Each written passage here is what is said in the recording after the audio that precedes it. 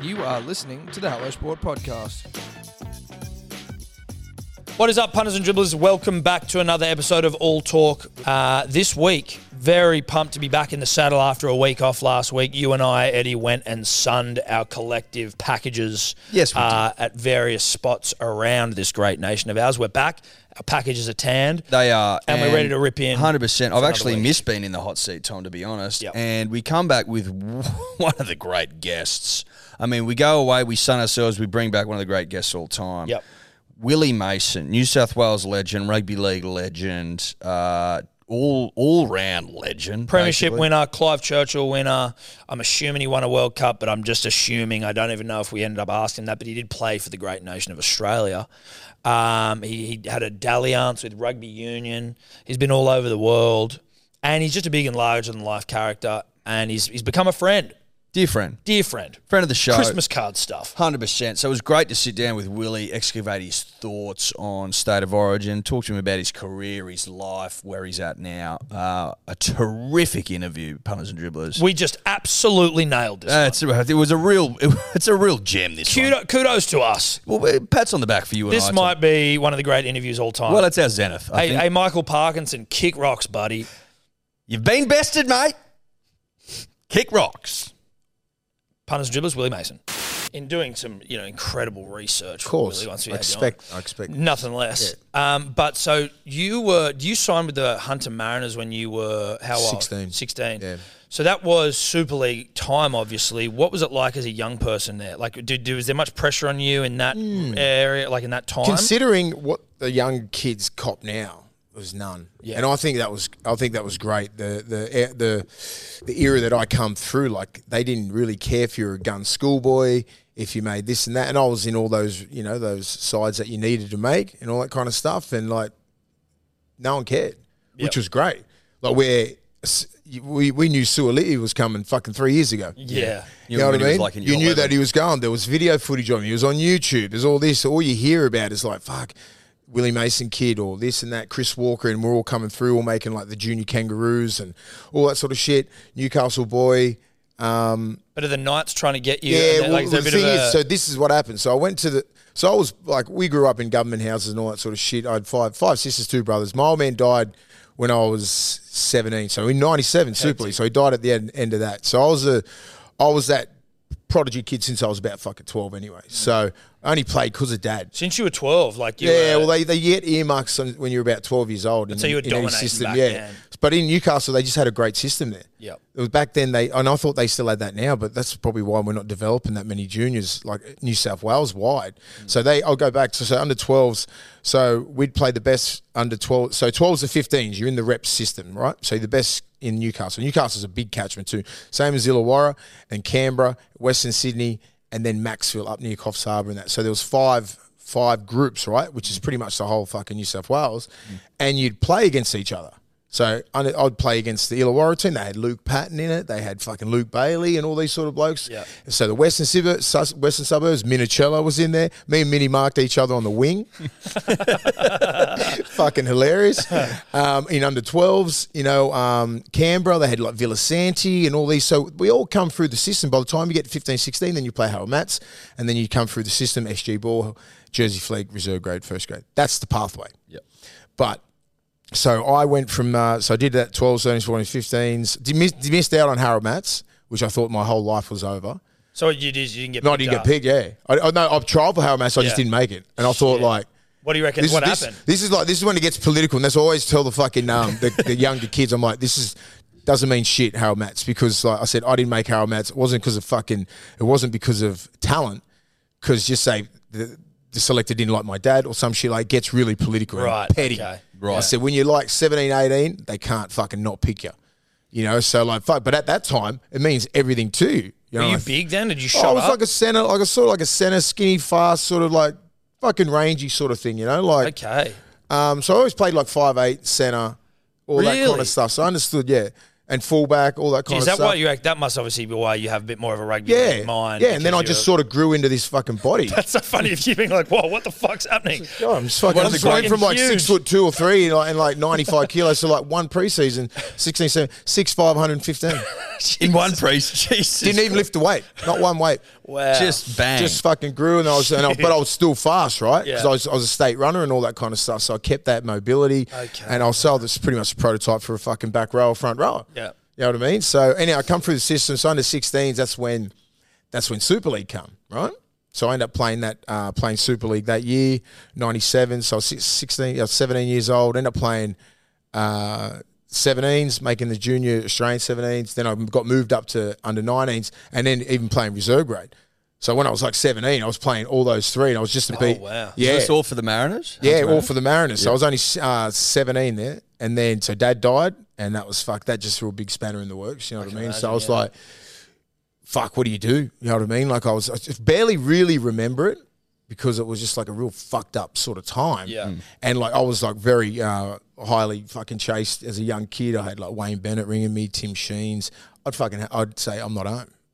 And your old man was, you were saying he was like a massive part of why you were he was the big number one supporter. So had all these calls from all these first grade coaches, and Mum was like, "Oh, no, wouldn't answer the phone, wouldn't talk or anything like that." And I was just I don't know, I was just fucking obviously if there was anything close to depression, it was probably that. Yeah. You just sort of shattered, and you're like, because all you want to do was play for your dad. I wanted Dad to see me play for Australia. I ended up playing for Australia, and you said, "Well, look at all the shit that I did in my career." Yeah. Do you know what I mean? And then and I'm like, "Fuck," I only played for him. You know what I mean? So I was like, that's why I played with so much passion and shit, because I always used to think about him before every fucking game. Yeah, and sort of nearly like give me that extra emotion to be fucking like, I'll kill you. You know what I mean? Yeah. And that's what drove me. You know what I mean? Like little things like that. You know, like people don't really probably don't know that, but they're the little things that fucking get you over the edge to be great, not just fucking average. You know what I mean? And that was probably it. You know, so it was a bit hard there. So I had a few options, but Newcastle didn't want anyone who was affiliated with Super League, and I was fucking filthy with them for ages because I was only 17 years old. It's not like I was like, so Brett Camorley and Scotty Hill and all that, they played first grade for Newcastle. I didn't play first grade for Newcastle. No. I just fucking was. I went. You know why I went to the Mariners? Because I had fucking Nike.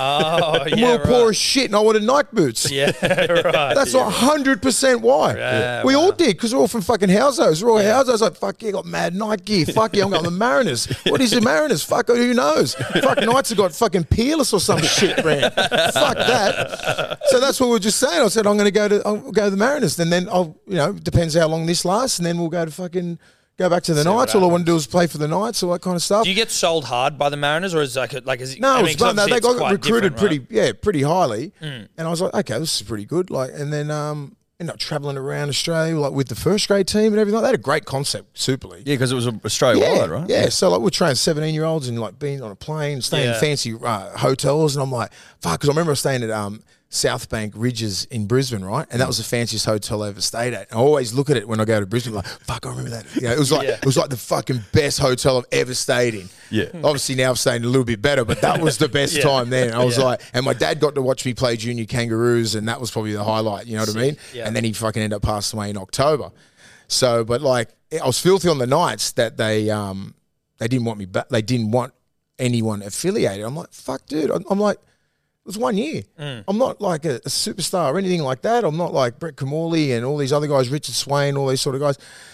So I had to like make a decision then. Did you explain to them that it was all about Nike boots? Yeah. I said, I went, do you guys have Nike boots? No, not anymore. Fuck it. I'm going back to Canterbury do. They were sponsored by Nike. So usually to head into 98 season, you would usually go to pre-season November 97, right? So Dad died in October. I don't even remember all that kind of shit. And then I didn't go down to the Bulldogs until fucking February 98. So they've had like 12 weeks of preseason. It was just like, so I'm coming from Toronto West where there's no Lebanese people in Toronto West. So I moved to Belmore from Toronto West, not knowing what a Lebanese person was or anything like that, a fucking kebab, all this sort of shit. I'm just like, where the fuck am I? Young fucking 17-year-old kid and just going, like, this is my last recollection of Belmore was when they had a mad riot when in Super League when they played against Wigan or something, mate. Remember the World Club Challenge? Oh, I don't recall 97. that. 97, you've been young, yeah, I know, but they had a big fucking riot, and I played before it. And in under 19s, and I'm like, I'm not flares and all that sort of shit. Oh, Jesus. And I'm like, I don't want to fucking come back here. And then the only reason why I went there is because Michael Hagan, Keith Onslow. Michael Hagan was Bobby Hagan, who was the CEO's brother. Remember Michael Hagan? Yeah, Michael Hagan. Yeah, he was the Hags, Hags. So I love Hags. I had a great relationship with him. He was picking me up every weekend, every second day, like just driving me down to Belmore. And I'm like, I wouldn't even go down. I was just in that fucking, it was just in period of your life. Yeah, it was a fucking awful period. Yeah, I was just like, fuck footy anyway. I'm doing anything. Then I just sort of come to the, I just looked around like, how am I going to get this fucking family out of this shit? You know what I mean? Like, Did you feel pressure? Were you I would. I fucking wanted that. Brother was in jail and fucking the youngest was 1 year old. You know what I mean? Like, we just lived in a commission house. And I'm like, fuck. I said, it was just fucking, things happen for a reason, right? Sort of penny just dropped. I'm like, all right, well, it's fucking on me. And then I just went down to Sydney, and then was so hell bent on fucking being whatever I fucking was, you know what I mean? Just to get to first grade, bought mum a house when I was 21. Wow. And then, that must have been a cool feeling. feeling. It was mad, yeah. So, like, I hit the scene pretty hard, and it only took me, 32 games to play for Australia. 32 games? Hectic. Wow. Yeah. So when you then how old are you when you debuted? 19. 19. So, fucking hell, So were you play games. for Australia when you were 19 as well? 21. 21. Do you start playing NRL and go, okay, it's not as hard as I thought it may have been? I mean, I thought it was. I think I come through the school of reserve grade was really fucking hard. Yeah. Because remember, Super League and NRL joined back together. So there was 20-something teams. So there was fucking heaps of players, right? So the pathway to first grade was fucking hard. You had guys playing 200 games back in reserve grade. You know what I mean? You're trying to leapfrog those guys. Yep. You had guys like Robert Ralph, 200 gamers, Steve Reid, and 200 gamers, played fucking won grand finals, and all this Solomon Hamano, all these sort of blokes. And in 98, I got Jersey Flag Player of the Year, the whole comp, and I was a year young, right? And I only signed a 1 year deal down with the Dogs. And so at that time, if I just say if I was at another club, I probably would have been playing first grade. And then they signed Bradley Clyde in 99. He's my favourite player. Ricky Stewart, Darren Smith, 2 back rows at the time.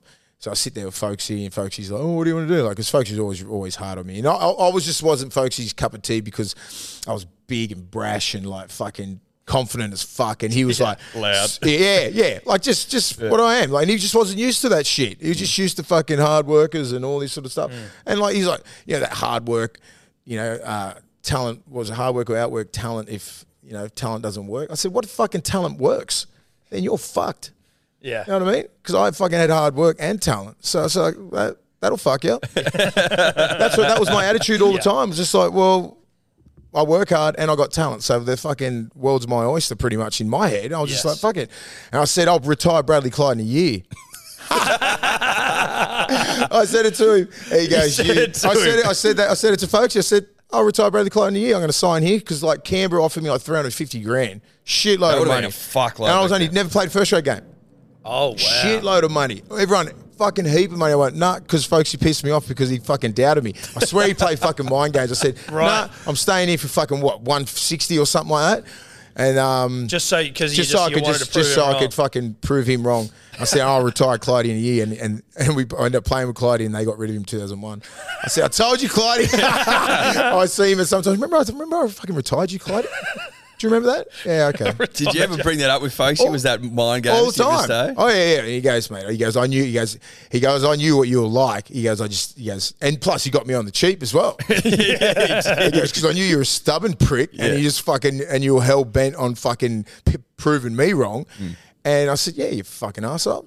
God rest his soul. I love Folksy, mate. Everyone tried to act like we had this mad beef, and he was just disappointed that I left. You know what I mean? And I was like, it wasn't because of Folksy.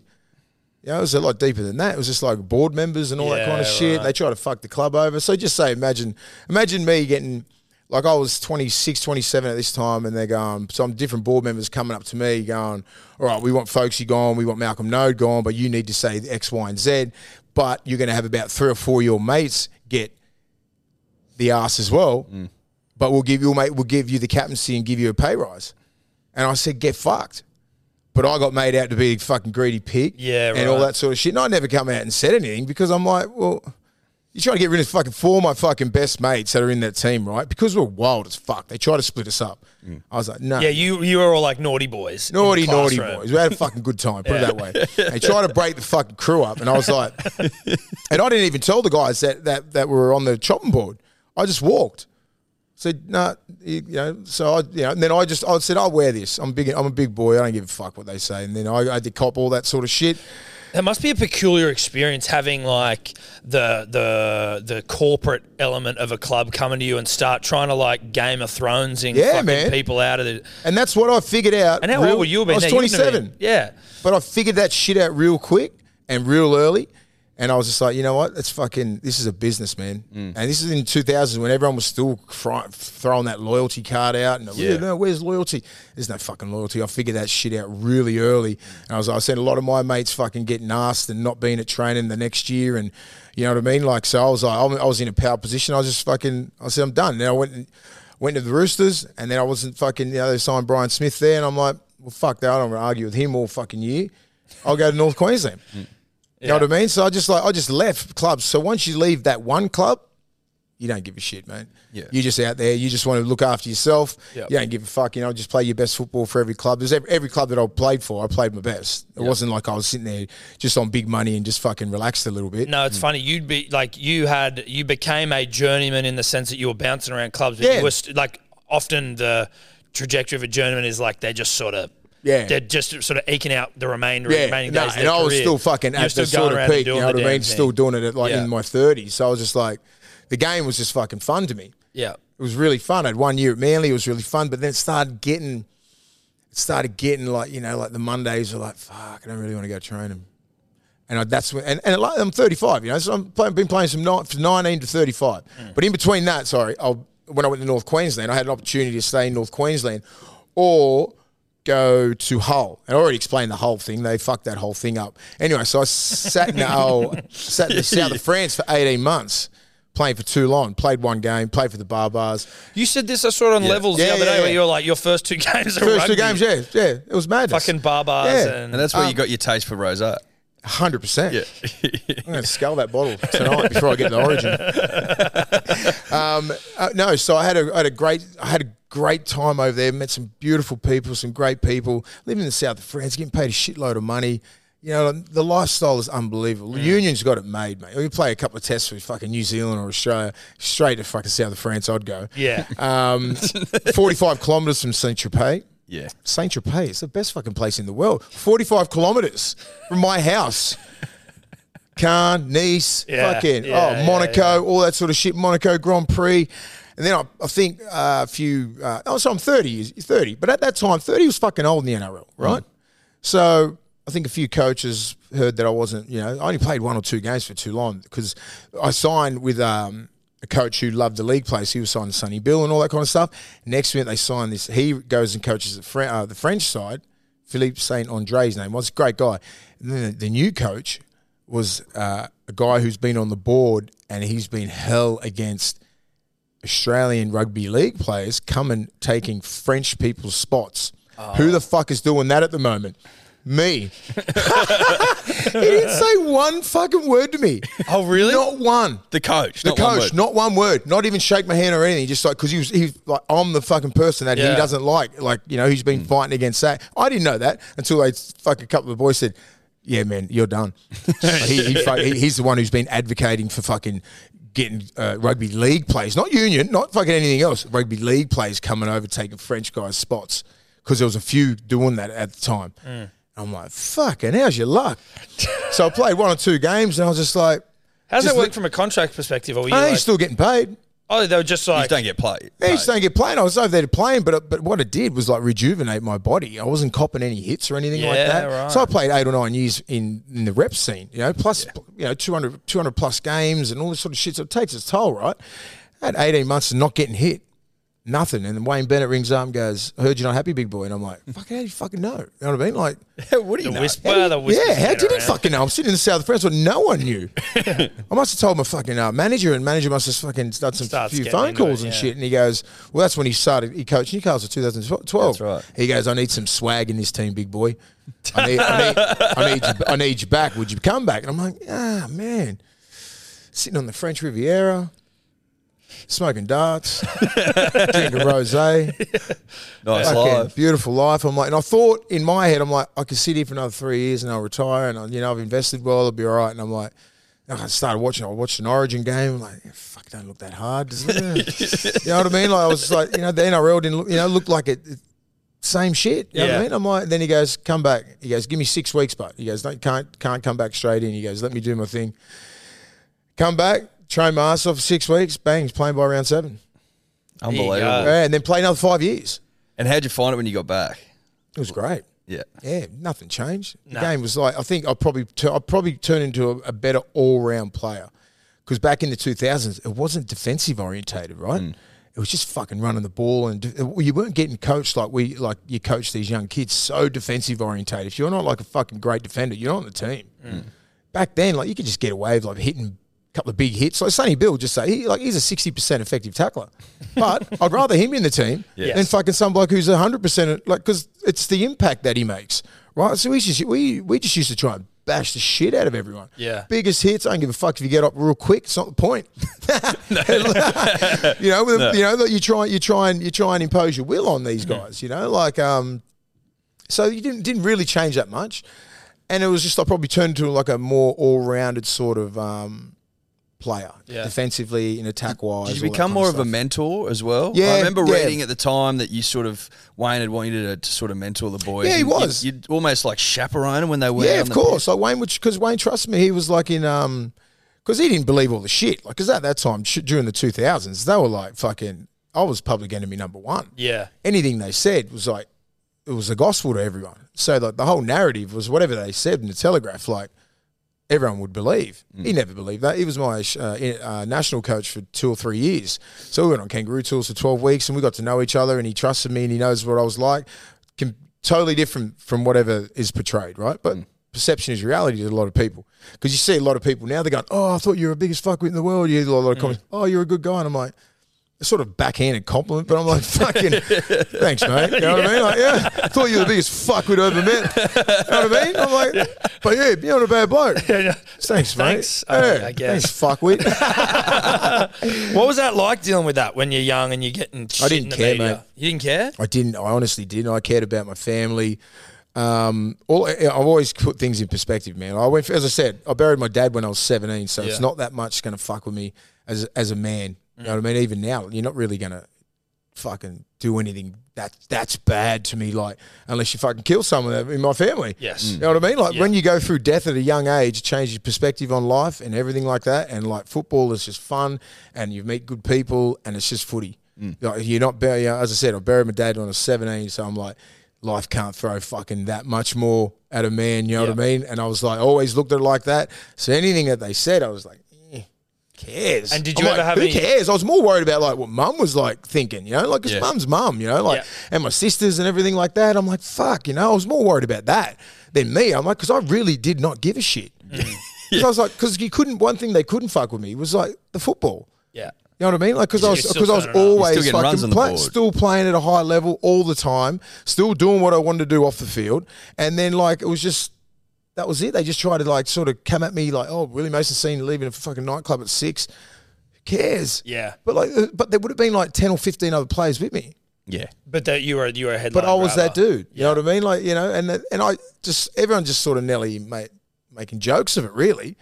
Because they thought it was just, you're just taking the piss, really. You just when's it going to end? Like, everyone just thought, fucking hell, mate, you're not getting to him.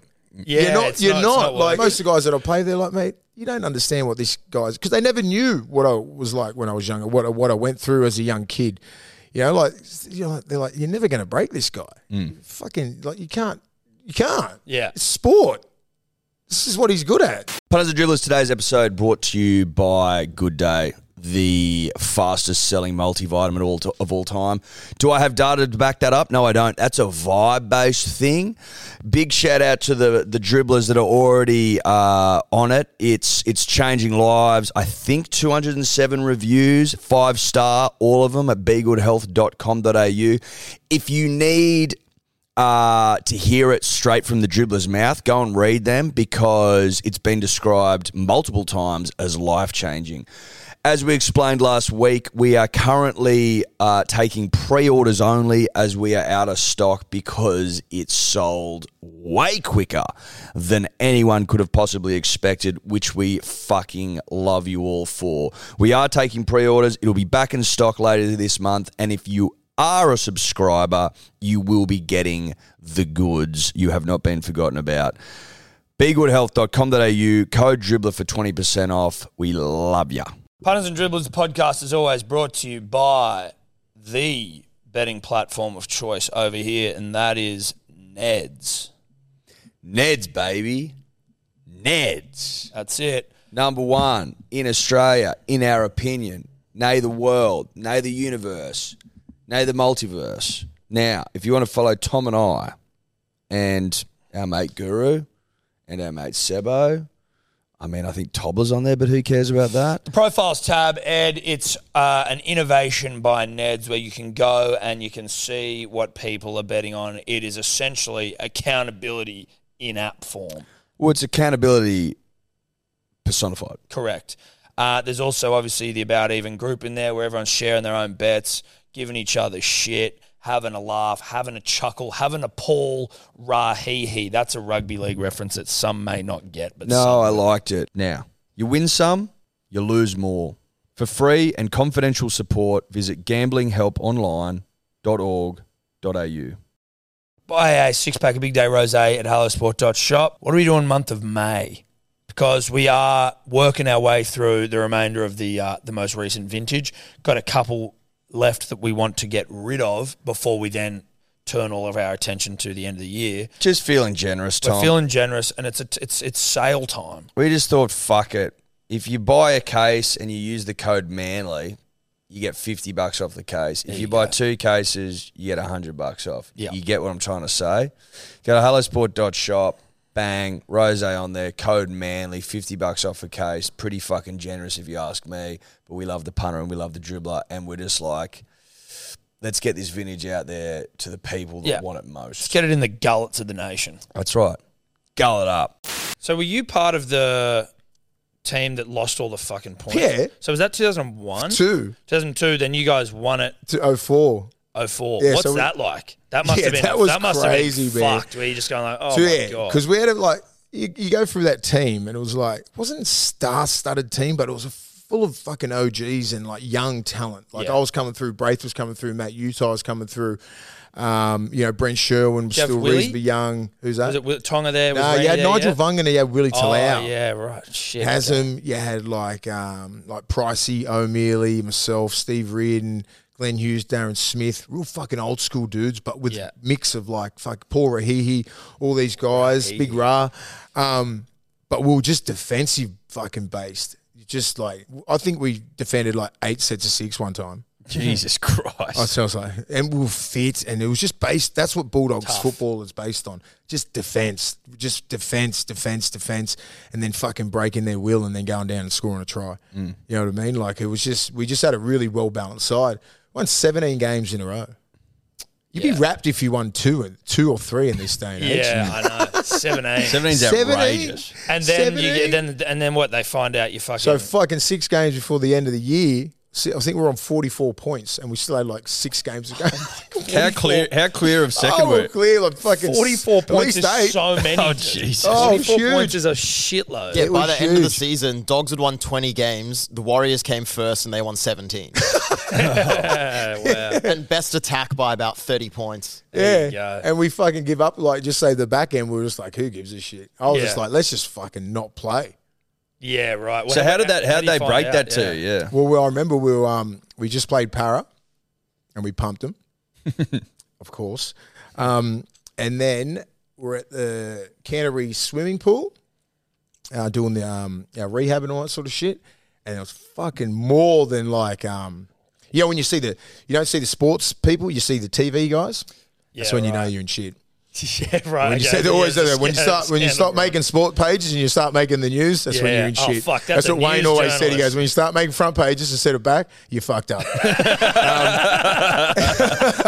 And we were fucking front and back, and it was like, and we didn't know. We honestly didn't know. Yeah, I didn't care where your as money's coming from, man. Like we didn't know until they fucking put out like what everyone was on. I was like, oh. Shit. Because no one really talks about how much. Like you sort of hear rumors. Oh, yeah, he signed for like the highest paid would have been like 400 back then. That was massive. Yeah, 400, 450, 500 maybe. That would be like huge contract then.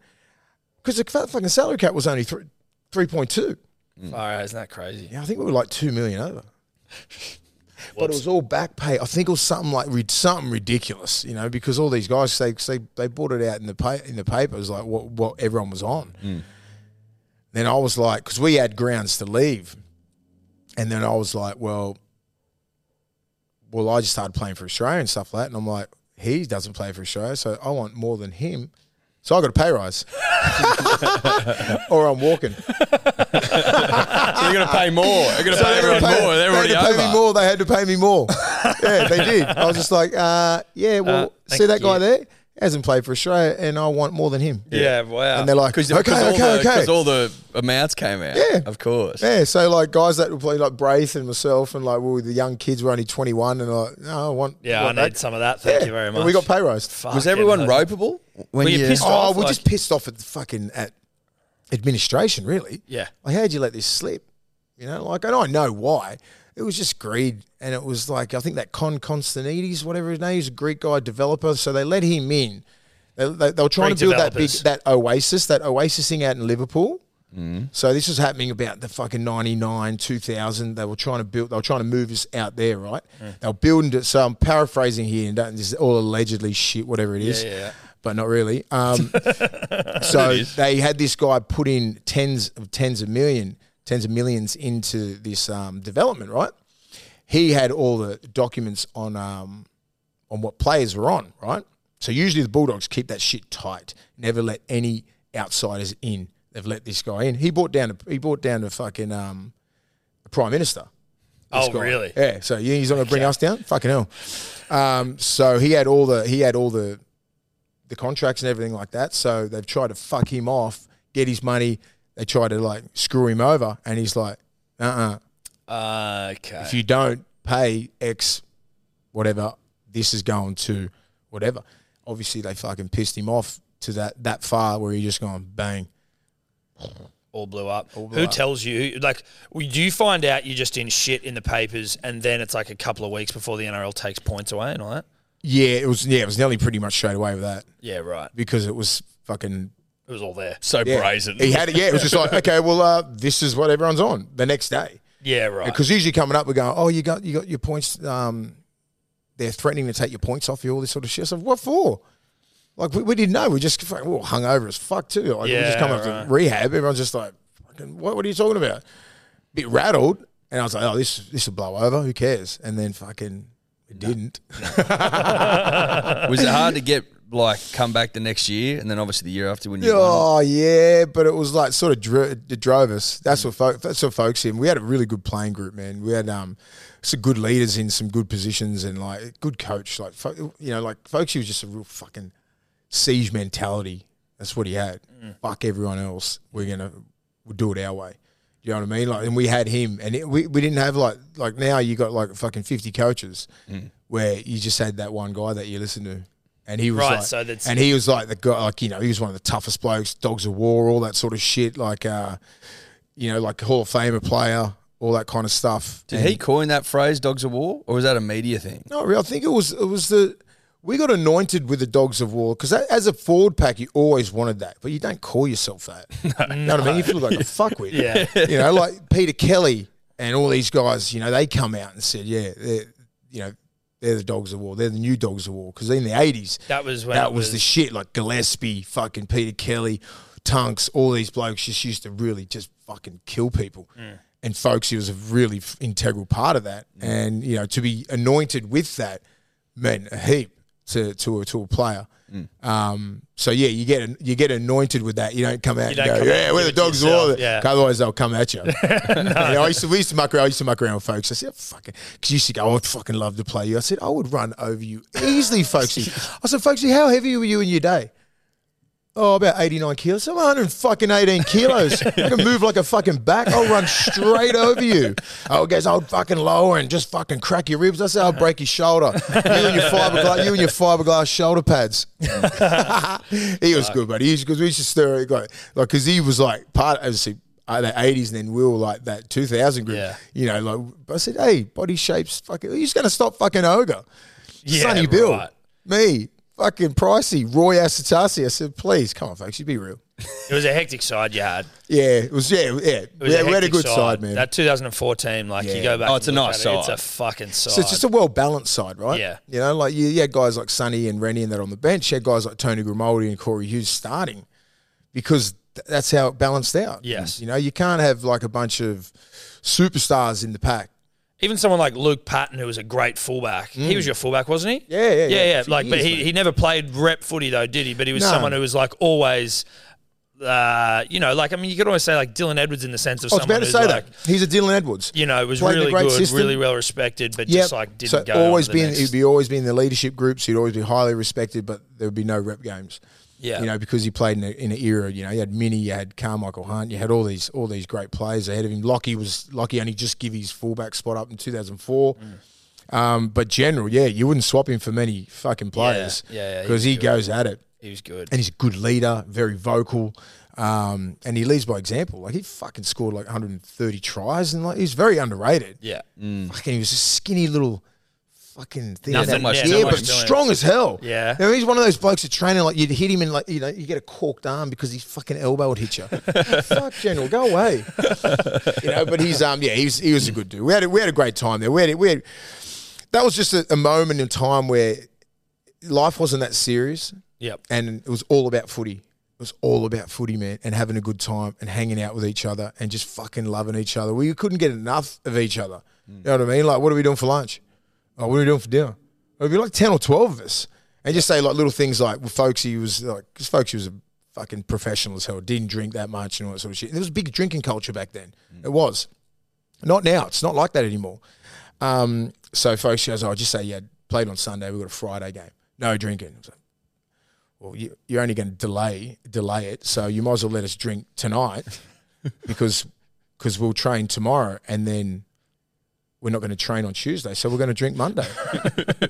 You may as well let's get it out of our system. So I told him, I said, you might as well let us drink tonight because if you don't, we're going to drink Monday. And then you get to delay the fucking the recovery. He goes, oh, fucking hell, you fucking guys are fucked. And I'm talking like 13, fucking 14 starters. You ain't talking a breakaway crew who's just like a bunch of alcoholics. No, you're talking we just love hanging out with each other. We'd say whatever fucking time and this, and then we go bang. Where would you go? It would be like 12 or 13. It depends. Like, just say on the Sunday, it would be like, we'd go to what was it, Fusion, Northies, like, because a lot of us lived out in Cronulla way.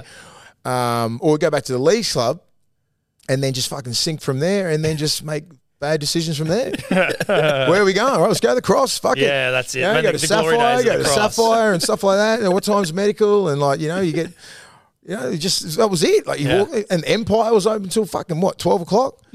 I remember getting Ogre to come pick us up like about 8 o'clock with all our training gear, and we were still sitting in there, and then he'd come drive us to training and like, just get in there, fucking do your swimming and get the fuck out of there.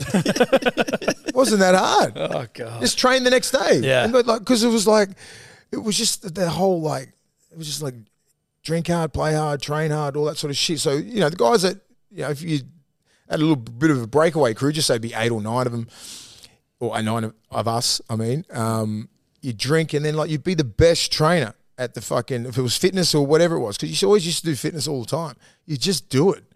Like, if you drunk piss and you were the worst trainer, you weren't allowed to drink. Yeah. You'd have to win everything. So like, and then like be the best player on the weekend. So there was fucking like, it wasn't like you're just doing it for fun. We just loved each other's company, but there was repercussions and you had to face like leadership groups and shit like that. And if you weren't doing the right thing, you get dropped. Is the game too professional now for that sort of behaviour? Yeah. Like, I know that no one does it, but could you do it? But you couldn't do it in public Yeah. Because, they just Everyone's go, taking and photos it's a Monday and you're down at like Sylvania Hotel in the Arvo, Fully. just having you got your fucking 14 players there. Only people that didn't just turn up was probably Pricey and fucking Haslam. Everyone else is turning up. That's so funny. That's fucking Mate, all time. imagine seeing that now, like a full All fucking the boys. team. And like Everyone down we're a top side. You know what I mean? Like we're fucking top 4 all the time, and we just got fucking you got the fucking pretty much the biggest stars in the game at that time. We were just sitting at Sylvania pub or whatever pub we're talking about, Carmen's or something like that at Cronulla. We'd fucking go over to Manly sometimes. We'd fucking just anywhere. just bouncing around Wouldn't all over matter. the place. As long as we're together. Yeah. What was know? the grand final like Yeah, it that was night? mental, mate. Like obviously you got the Clive Fuck, Churchill. it That's was, like, mate, we went for a week. That was the only time that I was just like, this is how crazy it was. I remember we all got picked in the Australian team. I was like, fuck, I don't even want to go onto it. I just want to stay here and just like lap it all up. Because we only got a week. And then we had to go. It was beautiful time of the year. Fucking October and that. gorgeous. Like Bondi's going off and the eastern suburbs, Manly, fucking everywhere's going off. And we're like, fuck, straight into camp, getting flogged. yeah, you're the kings of the world, and then you got to go back that's to a bloody- real humbler. Oh, it's a big humbler. Billy Johnson, the infamous Billy Johnson, he was a fucking trainer. So we rock up. So we've had Sunday, Monday, Tuesday, Wednesday, Thursday, Friday, Saturday in camp on Sunday. Fitness. straight into it. And the amount of fitness you can lose in 1 week. Yeah, you best to lose Oh it all. my God, we're training at Cogger. The grass was that thick. It was 32 degrees. We're doing Malcolm's and like Billy fucking, he just was in, because he was my trainer when he was at the Dogs in like 98, 99. Then he fucked off up to North Queensland. He was the Australian trainer, Queensland trainer, all that kind of stuff. And he's always hard. He's fucking, I said, you're a fucking arsehole. I said, seriously, why? We're, at least we should have sat out of that one. Yeah, Fucking come sitting on. out of anything. Fucking bang, bang. Just fucking slammed us. Willie Tonga, first time. Willie Tonga was a gun trainer. This was his first fucking, first kangaroo tour, right? And he fucking dropped out. Did he? And like no one ever does that. And this is how bad he was hurting because he never used to drink, right?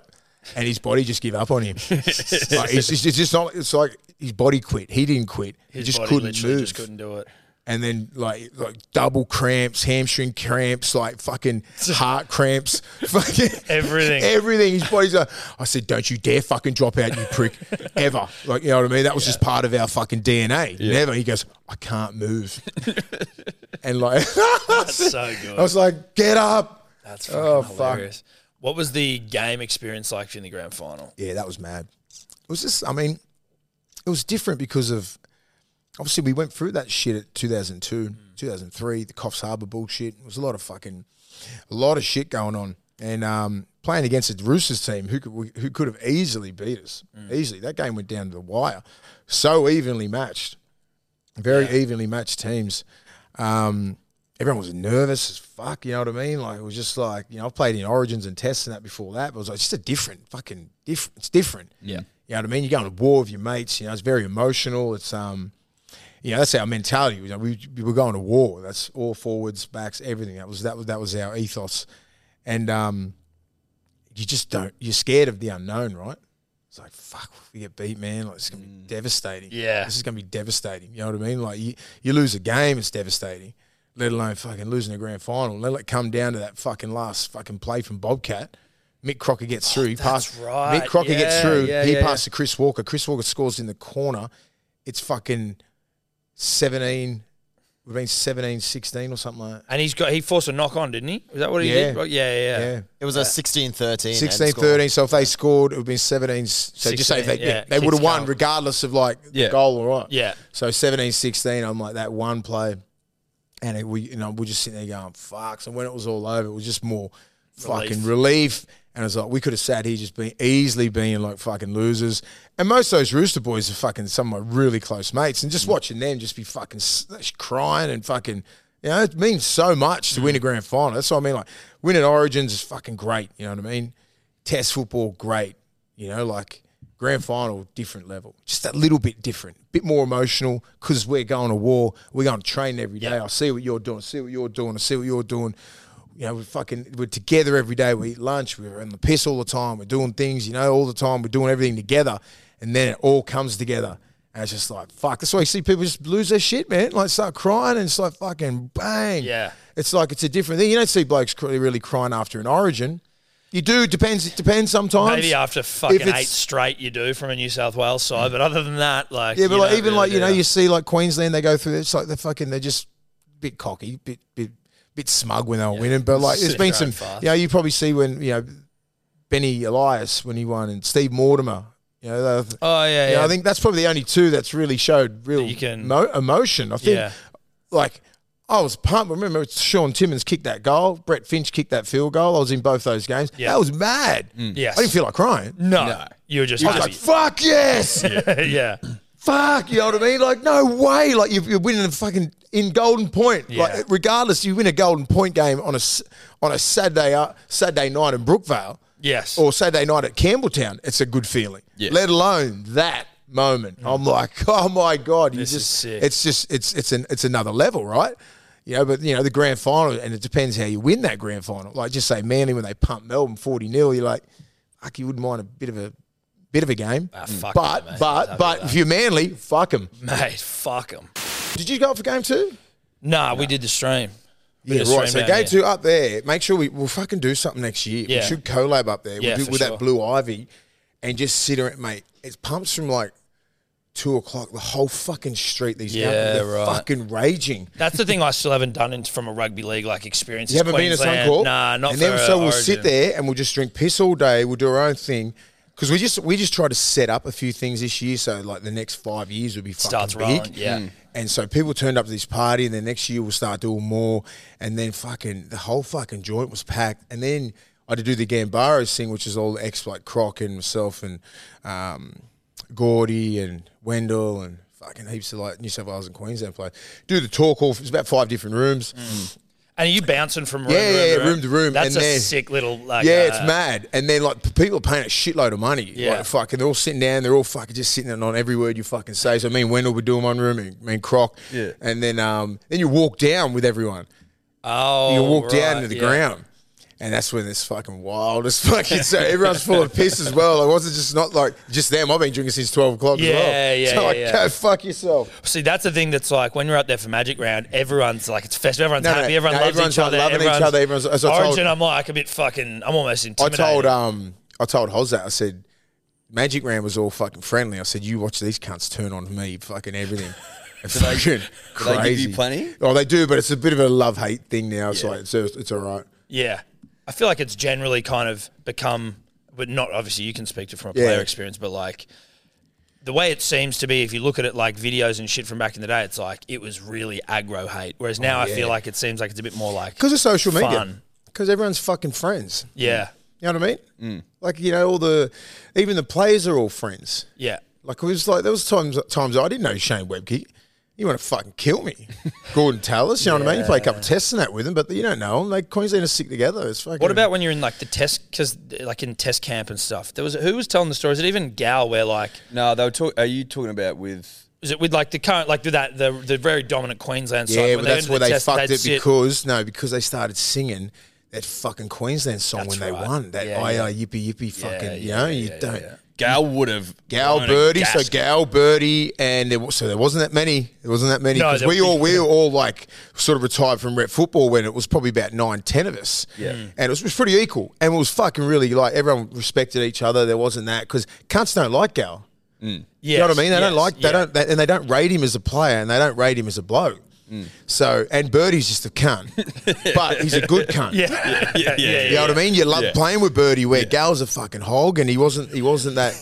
Yeah, you know what I mean? Like you don't like playing with cunts like you don't love playing with Chalky, like a Chalky Watmow and fucking Sammy Thaida's good to play, Nate Miles, all those blokes. But Gal, no one likes playing with Gal Because he doesn't pass the ball. because he's all about his numbers, mate. Yeah, right. Where Really? like he'd dig in, he'd take like just say if you get to right side, just say left side post, and then you'd want to go on a shift, he'd overcall it down to the short side so he can take like 20 metres easy. It's rotten. If you know the game, you're like, that's guess what? You get caught on the fucking short side with a right side kicker. It's the worst position for him So why does someone like that then get picked for all the rep sides? because his numbers were just blowing cunts out of the water. Right. You know what I mean? And he didn't debut till 2006 in New South Wales. He didn't debut till 2007, I think, for his Australian team, and he's only a year younger than me. Is he really? Yeah.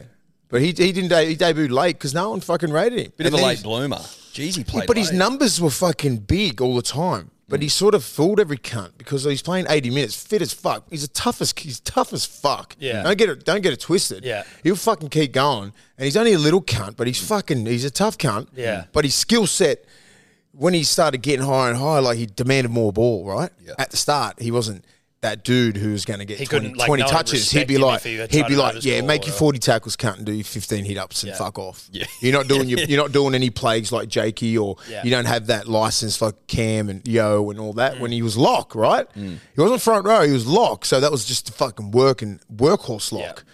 He wasn't the ball playing Pound lock. him Then he into the tried to ground. ball play. You know what I mean? And Was he much of a ball player? no, Now? he I would don't get, but recall he him would being a get the ball player. shape. So ball players get their lead, get the guy at the back, and he just dummy and go himself. Yeah, right. So he, I do. I see. I've sort of got I've got that that in my head now. mind. the yes, little- he would just go. He would get He that wasn't shape. fooling anyone, he'd though, with that little he'd show. demand that shape and dummy, boom, so he can get one-on-ones. Yeah, okay. Yeah. Like, and it's smart, right?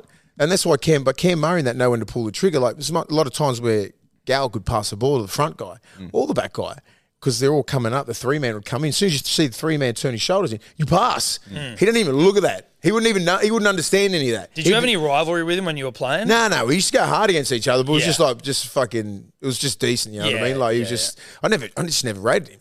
Yeah. I wouldn't look at him and go, fucking Paul Gallen's playing. Yeah, okay. Yeah, no, it's not. You know that No one video gives a of fuck. Greg Bird where he gets asked Mal to run at him because Mal reckons that. Oh, Mal yes, it said was to after Greg an Origin Bird, game. after Origin, Mal had basically said that he reckons that Greg Bird was staying down milking for penalties. Yeah. And Bird's like, oh, Mal reckons that, does he? Well, maybe Mal should fucking run at me. It's like one of the greatest videos doing He's the the rounds. best, mate. Birdie is the. But you could see his eyes, like he'd get an interview and he's sort of like friendly with this reporter and he's like, you just see this thing switch in his eyes, like, oh, that's where like he goes psycho. And he's like, Yeah, no. Mel said that, did he? Did you see some of his moments in Yeah. when he kneed Shane Martini in the fucking he head? had it in him, didn't he? Fucking. Back to just quickly to Origin, because you're saying I mean, and we can remove it if you don't want to mention on here that you thought Yeah. they were going to lose. But like, what did you see or what did you feel in the early pre-game one? I talked to some players that are current players, right? And just the feeling that they had in camp, it just was a real disconnect, right? That's the word, disconnect. Yeah. And the whole thing about Origin is connection, right? Disconnect like between the playing group, Playing group and coaching group. right? Yeah, and Not that's from each other necessarily. not from each other, but they just said, like I think game 2 was like a dry camp. Yep. You tell grown ass men what to do, it just makes you rebel, right? You say, hey, Willie, you can't drink. I can. Because do you know what I mean? Like, I'm just No, that's everybody's natural sort of feeling. Unless you're a submissive little fucker and you just go, okay, yes sir, no sir. But like, you pick 17 blokes and you tell everybody not to drink. There's going to be about 3 or 4 going, fuck you. I'm almost going Especially to do it just Origin because out. you I'm told going to me do not it because to. you told me what to do. Yeah. Because everyone rebels at that age, and everyone's alpha males and all that kind of shit in camp, and you're not a bunch of 16-year-old kids where you can get told what to do. Under 16s, New South Wales, you're not allowed to drink. Of course, you shouldn't be drinking anyway. Or even under 18s, no drinking. Okay, I won't drink. First grade, NRL, these guys have been doing what they want, and they can perform at a high level for a long time. So it's like when I heard that, I was like, oh, that doesn't rub the players the right It's way. also there's an element of Origin. It seems that like there's a bit of bonding, drinking. First thing that I heard happens was anyway. it wasn't fun. And Origin, all the Origin camps I've been involved in, it was fucking the funnest thing I've ever done. Right. Everything was fun. From walking into camp, having a great time, the coach, fucking all the players, you've seen everyone like Gaz and Minnie and fucking Fitzy, Ogre, Bobcat. Yeah. You know what I mean? Joey, Freddie, Coops. Fucking, it was just like a really fucking tight gang, man. It was like, and everyone was best mates. It was, and I think New South Wales, we built that. Like, hey, we won 3. Yeah. And that was like, I thought, fuck, this, everyone started throwing up Dynasty, Yeah. right? And I thought, maybe, but like, then we've lost what? So we're 3-3, right? In the last 6 years. Yeah, 3-3. That's right. Could easily be like, we could easily be fucking 6-0. Well, it should be 6-0, really. We could be. I mean, we should be by the plays. Because I always look back when I was playing Origin, fucking played against possibly one of the greatest fucking rugby league sides ever.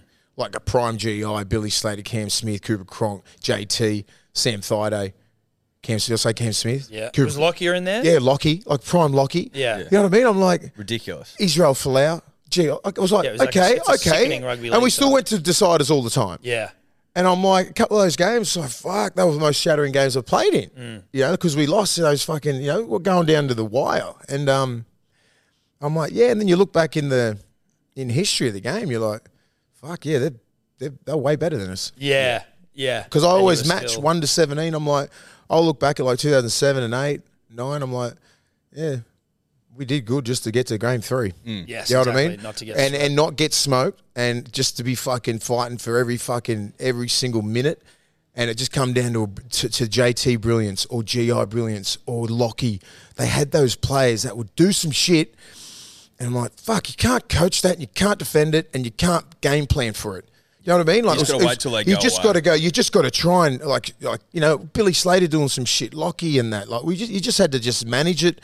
They're going to do some great things, but they had about 8 players that would do great things all the time. all the fucking time. I'm like, all right, we contained Lockie for fucking 80 minutes. Well, GI went nuts. Yes. Yeah. Do you know what I mean? Okay, well, we handled the left side. We fucking had Justin Hodges going crazy on the right with Israel Folau and fucking as well, JT. yeah. Do you know what I mean? Like, you know, Willie Tonga's going crazy over the left. It's just like Israel Folau's jumping over the top of fucking everyone. You know, like their middles were like, you know, Pricey, Webke, Petro, Nate Miles, Sam Thaiday, Dallas Johnson. Just fucking hard motherfuckers, Yeah, man. yeah. Like, try and run in at Tony Carroll. Like, remember Brett White? Remember Brett White's first origin? Was that where he got fucking pumped? Yeah. So I said, look, I wanted to take the because I was the other prop. I said, give me the kickoff, right? Because I know what sort of fucking energy it is with the kickoffs. Yep. He goes, no, I'll take it. I was like, yeah, whatever, okay, whatever.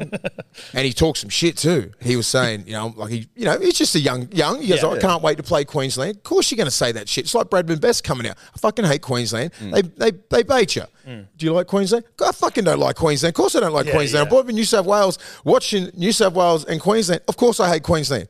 So that is bulletin board material, right? So he said some shit, took a hit up. He ran straight into fucking the worst 3 in the world. Fucking Petro, Tony Carroll, and Dallas Johnson. Oh my god. It was one of the fucking most brutal hits I've ever seen. I was the next to him. I was like, ooh. And it busted his nose, and I think Tunza hit him straight across the nose. Petro hit him body, and like Dallas Johnson with a clean cut in half. I was just like, ooh, it's got to hurt. That's And it was a fucking great hit. I was just like, I told you I should have taken that first one. So I had to take the next one. And the next one's just as fucking hard. Yeah. Because they're going off that first one, you know? And I was just And they're all frothing. Yeah, because they just, when those kickoffs, that's what I look forward to in game 2, right? I was like, that's gonna happen. It's gonna happen. Our boys are gonna come out and fucking give it to aggro, them. yeah. It just didn't happen. Didn't happen. So what do you reckon that's about? What do you think has changed from when Freddie started as Origin coach to where we are now, which seems to be a bit negative, like they're not having fun camps is a disconnect? Yeah, well, just think, it's the fun stuff, right? It's you know, like, I think they probably feed off Freddie and his energy. Sometimes he can be off, sometimes, you know, like, and with the media, you know, the media's trying to pick on him. They're trying to control the narrative, right? And Freddie's a good dude, man. Like, he's a good dude. Like, you know, but like everybody has their run. It's 6 years, man. It's a fucking long time. You know, like we've still got a squad there. I still think we should have won. We could have won last year and this year. We should have fucking won in Adelaide. Yeah, we should have won game damn. 1. We fucked. That was ripe for the picking. If the fix was in, if I'd have fucking gone, okay, boys, 18-16 in Origin is like being up 10. 10 minutes ago, then we send one of their players off. End at New South Wales. Yeah. No. They'll score 2 more fucking tries and I'm like, oh my God, that happened. Yeah. And I'm like, and then I just thought automatically, game 2, fuck, Suncorp, fuck. Big trouble. Big trouble. Yeah. Big Huge trouble. trouble. It's going to be a monumental fucking, like. It should be a decider tonight. This has obviously come out. Well, this after is the we're game, recording but today. It should be. Yeah. We should be Game pumped, man. 3. I'm going to the tonight's game. I'm like, you know, everyone goes, there's no dead rubber. I don't, you know, what do you call it? Is it? Yeah. What do you call it? It's a fucking dead rubber. Well, that's what I'm saying. But you hear like a lot of ex-players, there's no such thing as a dead rubber. I'm like, well, what is a dead rubber? When you're fucking done 2-0. Yeah. And you know can't what I win mean? a series. And you That's can't what it win a is. series. But I know, I get it, there's no dead rubbers because the intensity of the game, that's what they're more or less talking about. The intensity of the game will still be up there because the fact that Queensland want to sweep. That's why it's hard to sweep. Queensland want to sweep us on our home ground and embarrass the fuck out of us. I know what they're like, their mentality. We're fighting fucking not to get swept.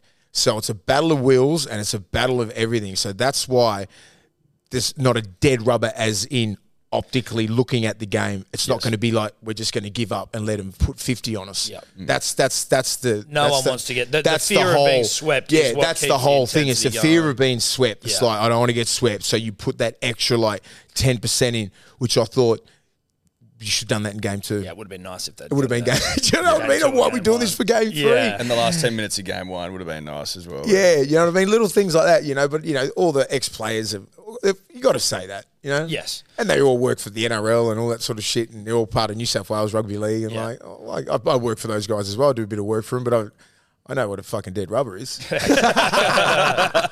I know it's not going to look like a dead rubber because no one throws a towel in Origin. No. And you get these young kids who's never played Origin before. You get your Bradman Bests. You get all these other guys who are getting a crack at Origin for the first time.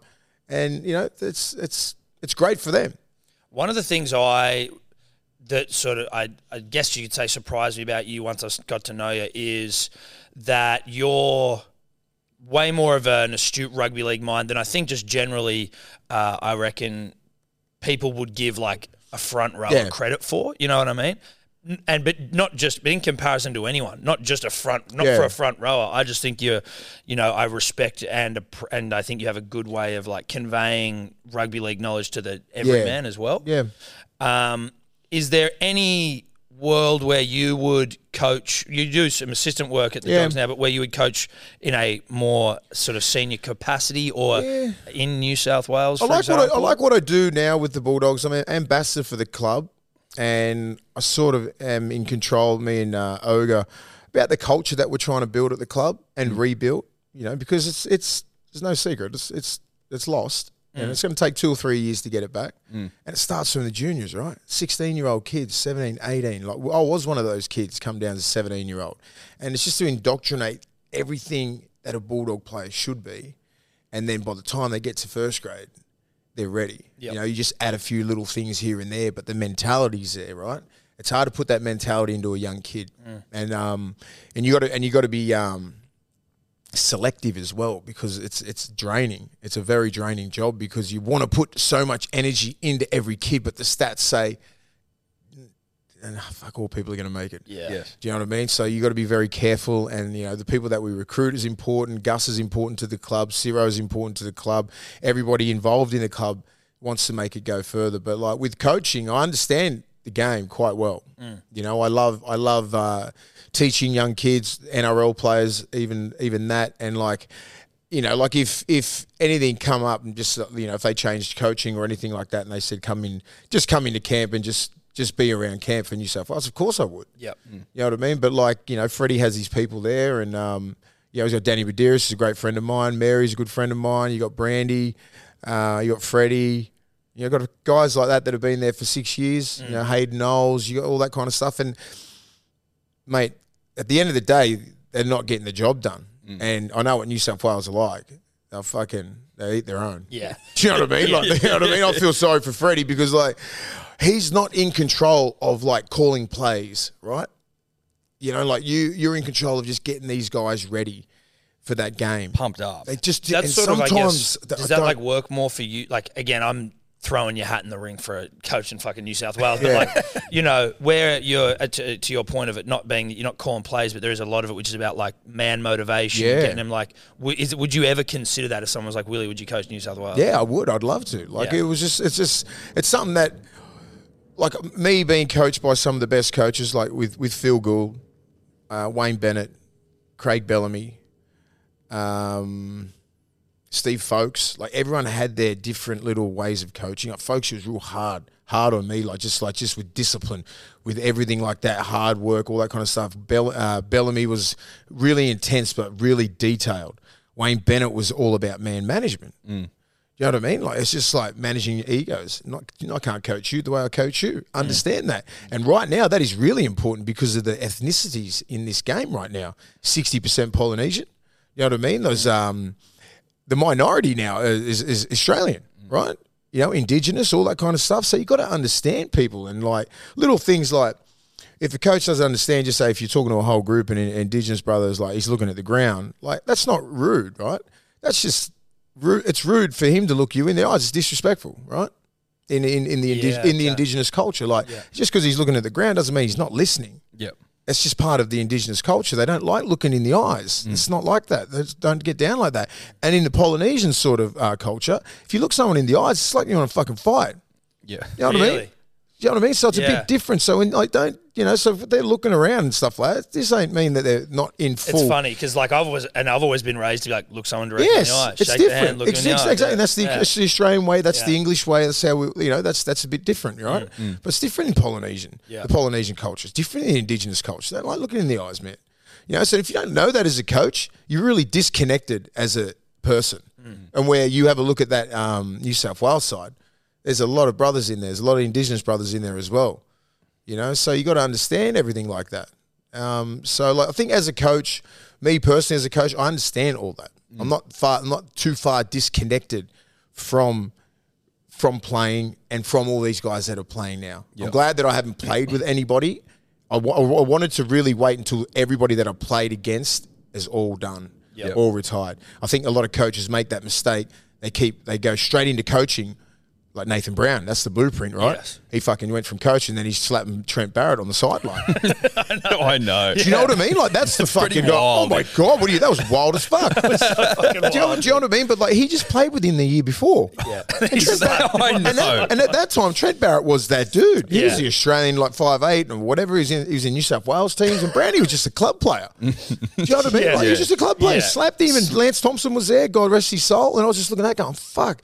And then I just looked at that and went, nah, you can't coach like that quick. That's why I just stepped away from the game for like 6 years, and I was just building my own sort of stuff. And I love podcasting. I think that's my sort of thing. I'm not built for like the Fox Sports, the mainstream bullshit, because they control the narrative and it's fucking shit. I'm a conversationalist, and I'm not sitting there in meetings and they try and control this shit. And I'm not sitting there with fucking Buzz Rothfield. Fucking hell. I'd fall asleep. I fucking love Buzz, but god damn, Brace doing a great job on all those things. But like, I look at the Channel 9 thing and it don't look fun. It don't look fun. It looks like to do it would feel quite stressful, I feel. It would, you know what I mean? Like, and I love JT and I love Billy and Cam and all that, but they're the biggest names in the sport. Doesn't mean they're the most talented. No. Do you know what I mean? Like Sonny Bill and all these guys, we just need those guys on TV so everyone, you get eyes on the TV. Yeah.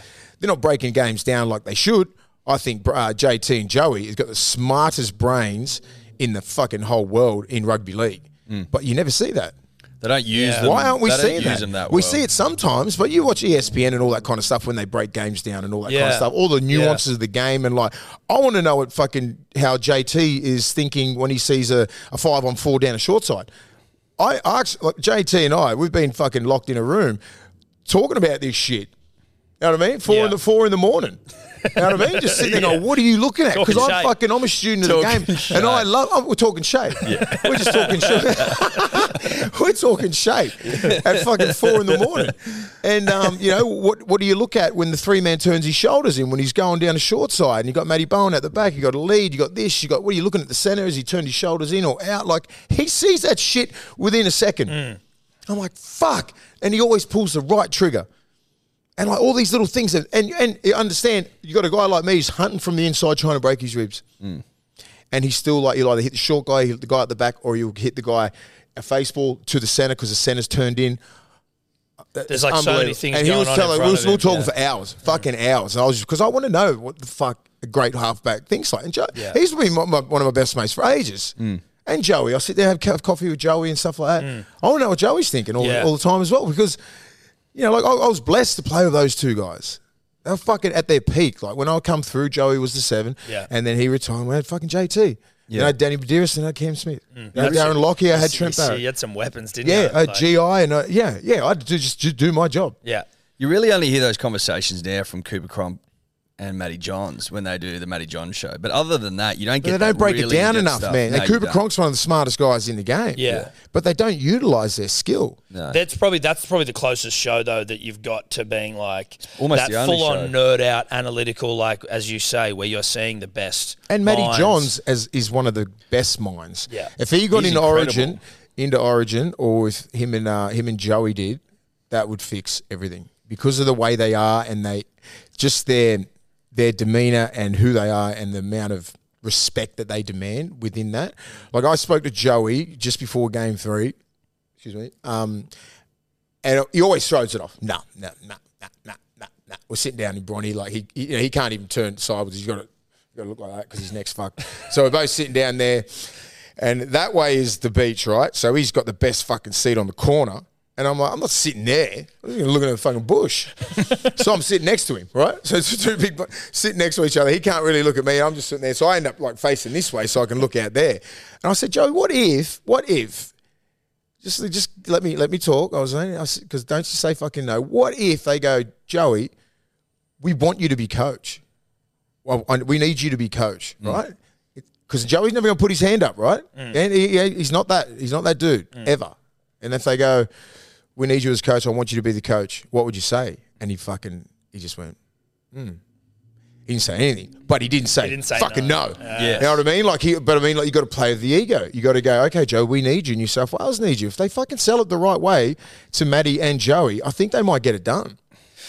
Interesting. Like, because I'd almost not even really considered Joey as just the option for a coach because, like, I mean, he's obviously part of the staff, but I was like, I just always thought but he's not part of like the staff is different because like people get it twisted because he goes down to ball work and he gets photographed. He's not staying in camp. Okay, you know what I mean? So people get it twisted. I said, Joe, he goes... That got me twisted, to be honest. Yeah, so like he still lives at Bronte. He just goes down to Coogee, does a little bit of stuff with the halves, but then they photograph him like because he's in New South Wales gear and they think he's part of the staff. No, he's not. He goes home and then they all stay in camp and then he'll go to their ball work sessions here and there, but like he's not part of the staff. Right. He's just Joey and he just goes to train. He can turn up whenever he wants. Do you know what I mean? But he's not actually part of the staff. Okay. He's certainly not the coach. No, either. but He's that's not setting the No. standards. Like he comes in there, so he doesn't game plan. He doesn't do anything. Like he'll give a couple of tips to Moses and all these other guys, but that's about it. He's not doing game plans and writing things up. Like that's all on Freddie and Brandy. And is that not the done thing to be like? If you're the coach and you're part of and you've got your staff, so Freddie's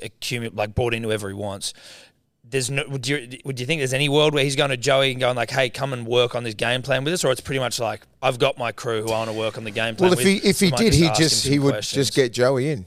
Yeah, why wouldn't you just get him in? Yeah, just say, Joey, I want you part of the staff. But he's never been part of the staff. He just always looks like the perception is reality, right? When you put that on New South Wales, the Instagram and all that kind of stuff, and he's always photographed in Telegraph, it looks like he's part of the staff. Even I'd ask him, "So you part of the staff?" He goes, "No, I'm not. I just go to training sometimes for like 20 fucking minutes and then goes. But it looks like you take 1,000 photos of him, but it looks like the perception is he's part of the camp. Well, he's not there for 10 days. So why do you That's think completely thrown? Yes, Do you not think his name's not thrown up enough then around coaching? Like at the moment I've heard Paul Gallen, James Maloney at one point, Michael Ennis at one point. Someone said Danny Badeiros. Bedsy seems like, Danny would do a good job. Yeah. But I think if they just had Joey and then that Joey just brought in, it's the people that you bring in around the camp. Yeah, I think you rarely coach Origin players. You know, it's about getting them connected and just wanting to play for each other and getting them up for that 80 minutes and get people around camp. Like have a look at Queensland's camp. Yeah, Billy just brought in Cam Smith, JT, Nate Miles, GI, Alan Langer.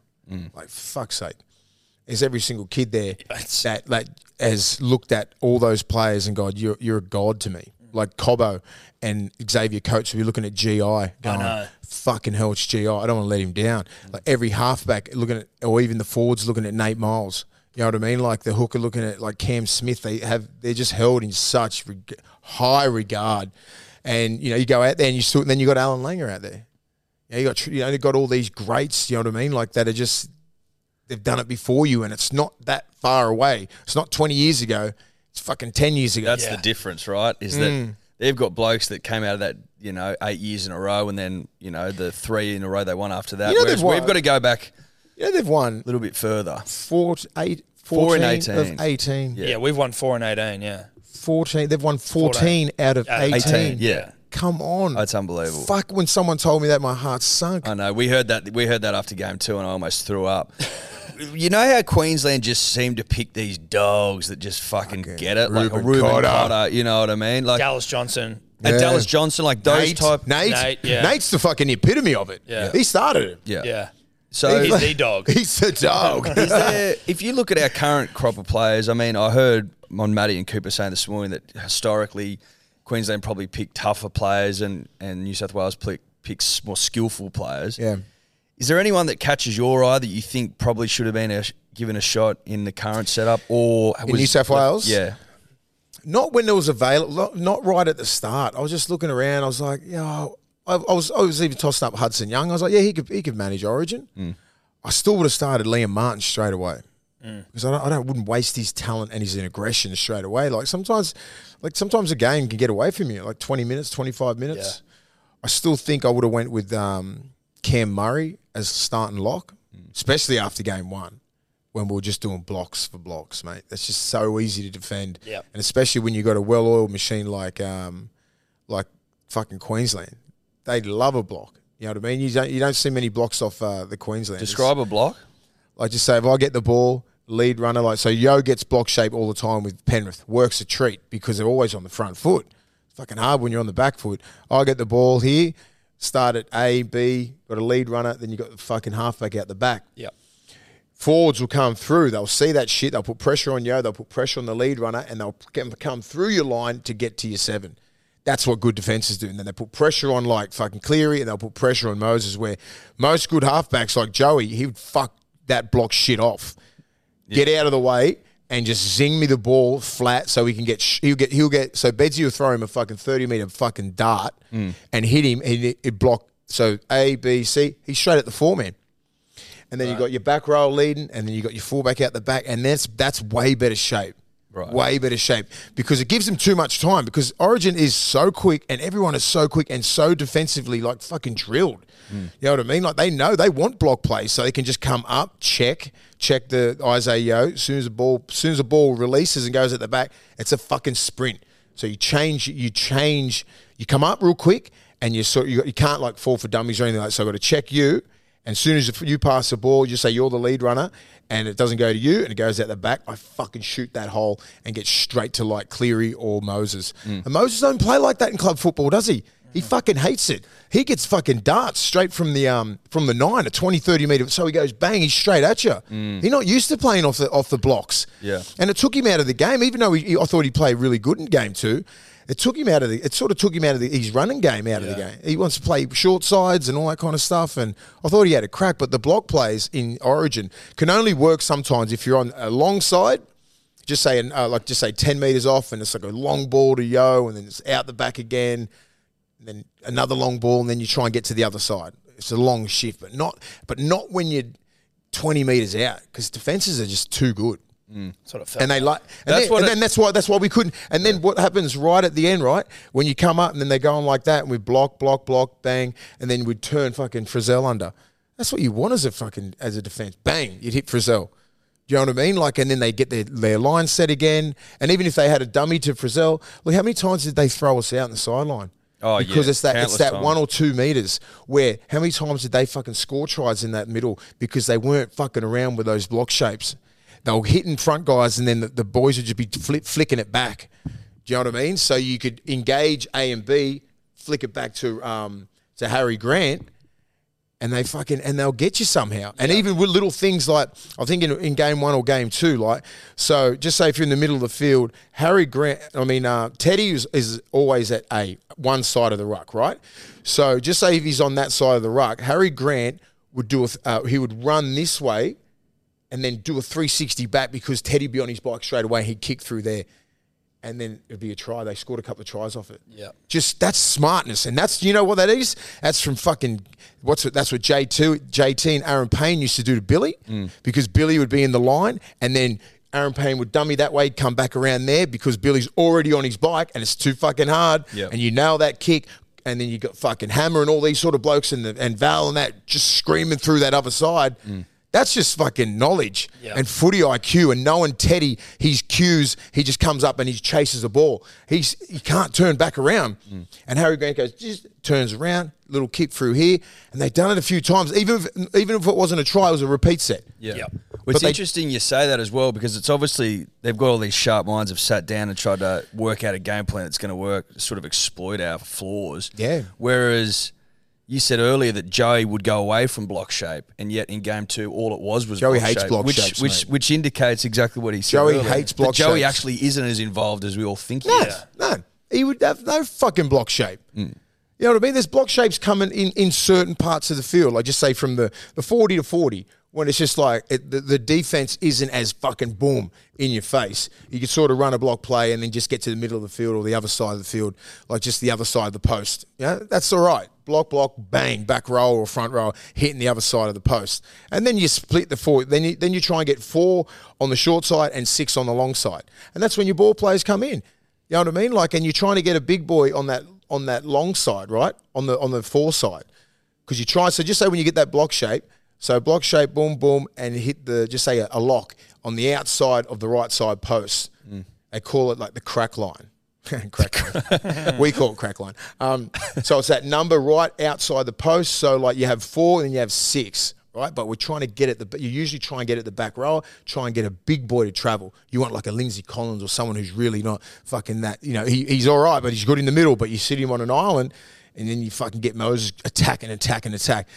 You know, like that's what you really want to get. And that's what they fucking do all the time because DC get those short sides. You see that short side when they fucking went down that thing and the little kick and all that kind of shit? That was 5 on 4. That's what you look for all the time and you've got to be able to pull the trigger. So that's the little things. That's the only time you would use a block is to get to that shape. Or you could just fucking zing the ball and 2 passes and you get to the right side. You know what I mean? Yeah. There's a lot of options. You don't have to do the block shape. I'm against the block shape in the anti-block shape. I'm against the block shape in fucking good ball. Yes. And good ball is in the 20. It's just got to be fucking sharp, fucking good lines. When Liam Martin scored that first try in Adelaide, from Jerome, it was fucking boom, boom, front line, guy out the back, fucking you Nice make your ball. tackle. Yeah. That was perfect. I got to piss my pants. He's got one of Don Bradman's bats. Don Bradman's bat, yeah. Literally. Yeah. Fuck. So, Mike Tyson belt. WBC belt, you say? Yeah. Where do you buy all this shit? Auctions. Did you go to auctions? Yeah, I've been to auctions, and I'll just Really? and I'll be like, Sly said, don't fucking sell that. I'll buy it. Like, you know what I mean? Like, I'll go to the guy who's running it. So just say it's fucking mine. Like, just say it's out. already It's gone. out, yeah. So I've always got a good relationship with those guys. So Did you get all that stuff when you're younger, or like is that something you still get now? Like still, when if it's something good, I think I got what is it? I think it's Ronaldo, LeBron's, and Jordan's. Like a ball signed from Jordan, and then like a Tom Brady ball, all in one fucking thing too. Jesus. And Ronaldo's boot or some shit like that. Yeah, just some of they got some gems at like some auction at some when you do the fucking like a sports day or some shit like a sports prezzo or something like a luncheon and that luncheon. I'm like, right. I want that. Like, just fucking this thing's not for sale anymore. Have you paid a shitload for anything? Not that much, not as much. Like I got the Michael Jordan signed playing jersey. I got it from Perth, right? They don't give a shit about basketball over there. And I was like, is that legit? It's got all the papers and that. I said, how much is it going for? Oh, someone said, we put like a $500 bid. I'm like, oh. I just said, I'll buy it for $1,000 right now, cash. They go, okay, sweet. And then they fucking shipped it over and everything. Jesus. I was like, you dumb fucks. Like the fucking West Coast Eagles one went for fucking 10 grand. Yeah, I know, right? Like all they care about is that. They don't care about basketball. I said, is that legit? And they got all the papers. And I said, oh, you idiots. So have you got a room with all this shit up in there? No. I'm going to put it, when we have a new studio for the Levels podcast, I'm just going to put it all in there. Yeah, okay. Hectic. You know what I mean? So my partner, she's just like, what are we going to do with this shit? I said, I don't know. Because I didn't realize how much I had. Oh, right? Really? And I was like, I looked in the fucking garage and like, fuck, I didn't know I bought that. I didn't know I bought that. Forgot about Man United fucking jersey. Wow.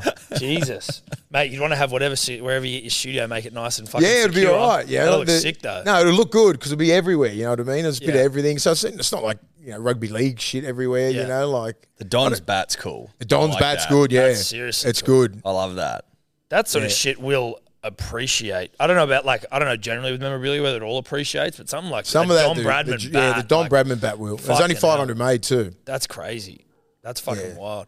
Wait, have you guys looking at studios now, or is it just something that will be? Well, I think so. I think it'll be around here. I think there's a lot of space around here. I think. Yeah, for sure. I think we think like the Batuta boys. They're fucking champions. They were the first ones, and you guys as well. Like reached out straight away when we were starting our own thing. So we never forget that. But but Tudor boys are good. No, they're great. He's fucking hilarious. Yeah. He's got a good thing going over there. Yeah. So so when we're ready to sort of to break off from there, we'll probably be around like the Alexandria area. It's good. There's, as you said, Just the get space. a cool joint and just like and then we can film when we want. Yes. We're not on our own time. We're on Batuda's time. Yes. You know what I mean? So it's like, and it's in Woolloomooloo and it's in the city. It's a nice joint, but at the end of the day, you got to have your own. For sure. It must be satisfying to when you guys have gone out on your own and for it to just keep like going from strength to strength. Yeah. There was a video we were talking about the other day on YouTube, your Origin one. Like, I don't know how much you pay attention to the numbers and shit you guys are doing, but like fucking 85,000 people watching your Origin review. Yeah, and like, because Luke, Lukey's a little numbers nerd, so he's like, he loves all that sort of shit. And he was telling me, I said, "Oh, is that good? It's pretty good." Like, but like considering that we've only done what fucking 19 rounds, right? So pretty much 20 eps. Yep. And it just keeps growing and growing and growing. Like just like you guys, you know what I mean? You just got to start. But I mean, we had a bit of a head start probably on you guys. You started like fucking years ago. Yes. But because of like Hoz doing the YKTR and I was doing my own sort of thing, just honing my sort of podcast skills, and it's not really my main like revenue. You know what I mean? I've got other things going on, but I enjoy this. Yeah. It's mad, you know what I mean? It's just like, it's and collaborating with you guys and like everyone's sort of helping each other because we all want to grow the game, right? 100%. Yeah, and I just don't like other people who try and come into this space and just try and be real fucking assholes. Yes. No, it's been... Like, there's no egos and stuff like that. I'm like, cool. and even like younger players and all that kind of stuff. And, I'd try and help out anyone. I'll get offered that many fucking podcasts. I'm like, come on, man. Yeah, like, I bet. Why? And the thing is... The difference is, I come on here because we're mates, right? But the other guys, they would come on just for clickbait, right? Yeah. They'd ask me fucking that many questions about from fucking day dot to right now, and I'm like, you're just taking the piss, right? Yeah. You don't really give a fuck about me. Yeah. You know what I mean? Like, where I think there's a genuine like mateship here, and Absolutely. it's not. You're not sitting here wanting to get these fucking clickbait. Oh, fuck, Willie says he wants to be coach. No. Like, fuck, no. God. You know what I mean? But, like, these guys would, and I don't trust them. You know what I mean? You're only starting your podcast, so I'm like, I don't fucking trust you anyway. Yeah. And they're trying to get me on there, and I'm like, I don't want to be rude and say, mate, no fucking chance. I just don't answer back. But you would have been pulled in a million different directions based on your career, though, right? From a media perspective. Yeah. I mean, like, that was sort of like, 360. I was on that for a little bit. I just didn't like the way that it was structured, They want you to be that, like real loud, like sort of, remember MG when it was back in the day, he'd come out with some real outlandish shit, you know what I mean? Now he doesn't because he's settled in Triple M and he said some real fucking smart stuff now. But at the start, it was like a bit of a shock jock. Yeah. And I'm like, I don't look at myself like that. Do you know what I mean? I say how it is and I'm like, I stick to what I say. Yeah. But I'm not an idiot. You know what I mean? And you're not doing it for, and you're not saying it for clicks, right? Yeah, they'll try and portray you as that guy. Where I'm you're like, not just no. saying outrageous things for the sake of saying. Yeah, I'm not saying that shit. Like, I'd rather, like, I'm all for the players. You know what I mean? Yeah. Like, I'm not a company man. Where I can see a lot of these guys are company men, especially when you see this RLPA shit. That's interesting, isn't it? Yeah, it's Seeing just the like, current, like former players who like hanging shit on players. I've found it kind of... Because have a look who they're working for. Exactly right. Fox Sports. I know, but it's so obvious But that they're that's not what's going on. I'm like, how the Well, it is obvious, but it's obvious to us. Yeah. It's not obvious to the fucking 90% of fucking sheep. That's a great point. Do you know what I mean? Yeah. They're working for the man, right? They're working for, like Gordy. You're not going to expect Gordy to come out and fucking back the players. He sits on a fine line, right? But, Fox pays his fucking bills, mate. You can't come out and just start fully siding with the players. He's been okay with it. He's okay, but he's like, but you can tell that it's cognizant in his mind. Yeah, and I'm just like, Gordy's like, and they want Gordy to say something because he's Gordon Tallis. Yeah. And like, I love Gordy. He's a fucking good friend of mine. And I'm like, fuck, they shouldn't put Gordy out like that because Gordy's all players. He's all about the players. But then on the other side, he's the face of Fox. Yeah. And they want him to be that sort of guy who says what he wants, but then like he seems like he's been more pro-media in his recent statements. But he fucking sat out a whole year. That's sort of what I found confusing, I think. Yeah, but like, so he's all about like fucking player movements and all this kind of stuff. Yeah. We didn't go to the Daily M's in 2003 for these movements, but like I think he sort of forgot a lot of that shit until Clint Newton reminded him. which was a pretty like hectic Nudo exchange they had. You don't fuck with Nudo. He's highly educated and he knows everything. So like Hoops and Gordy were out of their league. Yeah. You need to come with some fucking hardcore questions, like fucking bit better than that, because he was just very like, composed. Yeah, and, just like, and he was, like, and you know, Gordy, he's sort of getting told to stick up for like, the NRL, so to speak. Yeah. Because I know Gordy, you don't give a fuck about the NRL. Not that much. Yes. No. But then it affects the media product because they don't get the interviews and they can't sort of commercialise. Yeah, but I mean, the media are having a sort of, why are we getting... Dude, it's been a week. We haven't sat out for a fucking year. Yeah. Like they're going, oh my God, like some fan hit me and goes, oh my God, the fans are copying this. I said, this is 2 days in. I said, this has been 2 days. I said, how many interviews do you want to see? Yeah. You know what I mean? How is it affecting you? I feel so like much? of all the things they could have done, it's like the least. This is the least. The least like 100%. effect on anyone, really. They're like, This is cover the up lower- the NRL logo. I'm like, This I wouldn't is the even lower fucking notice hanging if they'd fruit. done it. Like no one's Yeah. like, it's not that, but it's the fact that they're doing it. Yeah. And they can't have access to the players anymore, and they don't like that because the media always get their own way. 100%. In the States, whole seasons get lost. Oh, mate, they so don't you give put a it fuck. in... If that Put it in happens, perspective. then sure, then you start to get put it in fucking upset. context. Yeah. Yeah, you're missing out. It's going to be for a week, 2 weeks. Yeah. But it sucks because it's during Origin, right? Yeah. And you want to hear players. Imagine if it was a decider. That would be tough. Yeah. Then you'd really have and the people players are showing some balls. Like, I like this. I like what I'm seeing. What's your memory of it when from 2003 when you were like... Oh, I remember. Yeah, I remember. So was the boycott then just sit out Dally M's? Was that the boycott? Yeah, sitting out Dally M's, yeah. And do you... Cost me Dally M back row of the year. Oh, did it? Did you ever win that? You won a fucking couple of those, though, didn't you? No, I didn't. I think I would have won it that year, but... At that period, do you have like senior players who like were you across it or you? We were across it. Like, I mean, I was a current like Australian player and New South Wales player. So, but we had wasn't that good a leadership. We weren't all in. You know what I mean? Like, that was probably the first time that we went all in. Like Butsy was the CEO then, and we're like, it's neither here nor there. Like, what's the RLPA really doing for us? We're paying to be part of the RLPA. It was like, fuck, who cares? Is it doing much for us? Not really. But then that was probably the catalyst that really started everyone sort of together. Yep, paying more And attention. it cost fucking Gowie a Dally M. I know, that's fucked. They should have just Spewing. fucking given it to him, right? Like, Yeah, like as an asterisk next to it, he would have won it easily. But tough. that was it's been weird, the RLPA. It's great that it's come together now, but I just think the NRL they don't respect the RLPA. They just don't. Yeah. Until we make a stance like this, then they'll go, all right, these guys mean business. But what's Philandi's going to do? And Abdo, what if they come to the table and go, still stands, mate. Take it or leave it. What do you do then? Yeah, because he's a fucking dog, PVL. He's a weapon. He don't give a fuck, weapon. mate. No. Do we negotiate a little bit? Can we get back to the table? That's all they want.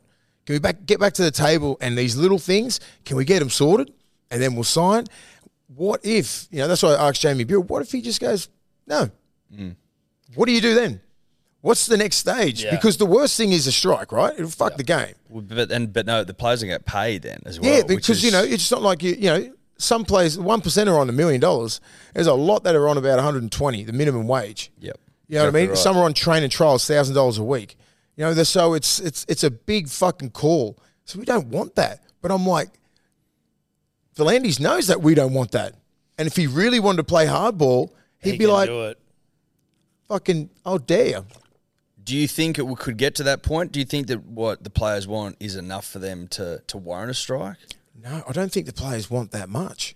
It's not about the salary money. cap. No, as soon as you hear people talk about money, you go. What okay, I mean is what they want important enough to go to the next step? Yes. See? Do you know what I'm trying to say? Yeah, I know what you're saying. Is Blandy's going? I reckon that they'll come back to us. Is the life after footy, the health management, the CTE, all these sort of like life after footy funds, all that kind of stuff.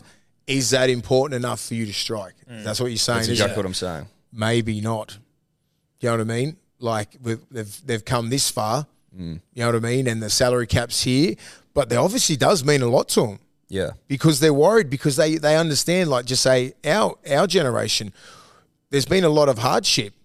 And some of these guys played with some of these guys. Do you know what I mean?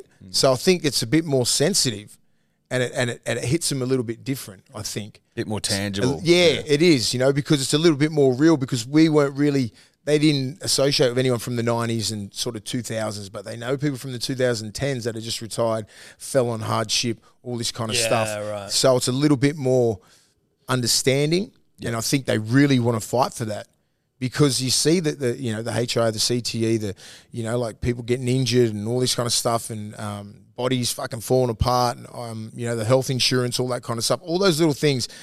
They should sign off on it. To be honest, the league. You give everything to the game. I'm a big believer in the health insurance. Like, just say Cam Smith retired. He put 18, 19 years in.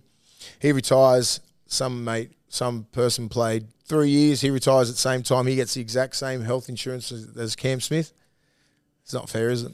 No, it's like, I think, was it Andrew Fafita who's come out and he's like, mate, like my knees are fucked, my back's fucked, like I've got all these surgeries, and I've got like 8 surgeries I need to have. Yeah, I've got to get them all done here, otherwise and he's probably one of those blokes who needed it ASAP. Like, just say I retired at 36. I don't remember 2017 and 18.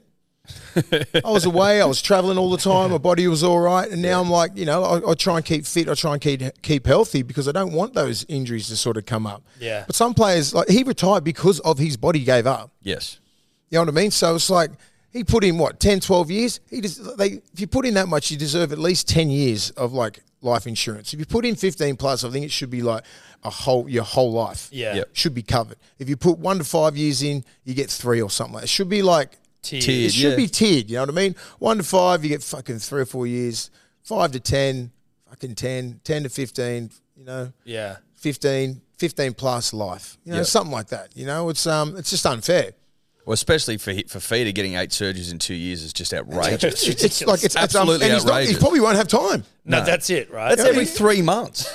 He's got a family. He wants to, what's your quality of life after that, and that's what you got to look at, and that's what the current players, that's what I'm saying. Like, Wade Graham's played with Fafita. He won a grand final with him. He's one of the delegates, so it's a little bit more emotional for these the guys that are in the RLPA, because they played with guys like that, and they're seeing what he's going through. They're seeing what other players are going through, and it's not fucking good. Yeah. They see the mental health issues. They see some guys that are really struggling. They're like, fuck, we've got to stop this.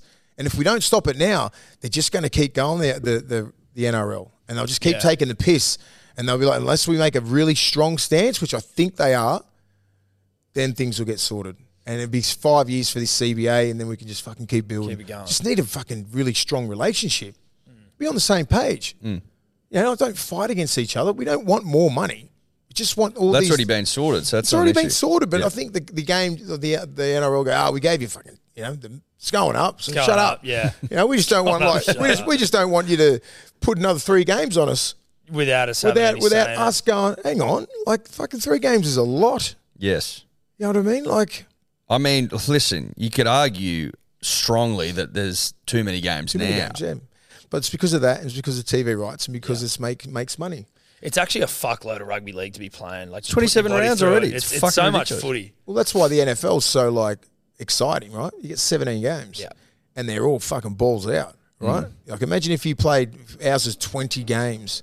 We're at round 19 now. I know. Like, are we round 20 or round 19? Round 20. Yeah, so round 20 is the last round. So imagine what would happen.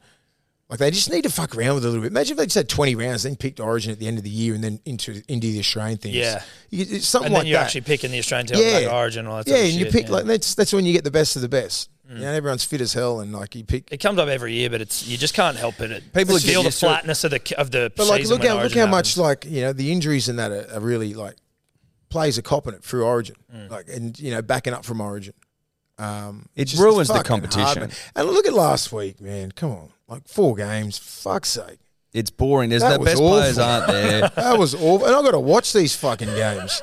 I was just sitting there going, "Oh, it's great." Like, fair enough. It's you got to play, but like, surely just say if they played 22 games straight, and there was no Origin in between, and then you just fucking had a 6 week international / Origin sort of segment at the end of the year. Yep. And they had a Pacifica Cup. They had New South Wales and Queensland, and then you just go on a kangaroo tour around about late October, November. Yeah. It's funny Something like talking to, that. like- I don't know. Like, Mate, honestly, you know what scared them off, unfortunately, was during COVID, they had the Origins all at the end of the year. It was November. But it was a different world then. It wasn't, I don't think that No, was but a also, fair like, reflection November of what... Origin, November's too late, If you had a first and shorter foremost. season, then you would be able to put it in. But like 100%. talking to Schofield, he's a mate of ours who played for West Coast Eagles. He's like, he just can't believe that the competition just basically stops and like all your good players are ripped out of it. He's like, if this it's is the only AFL, competition in the whole world. where you rip all your best players out of the comp and just sort of keep playing. He's like, It's what the fuck? It's like is 3 going on? grand finals in 6 weeks,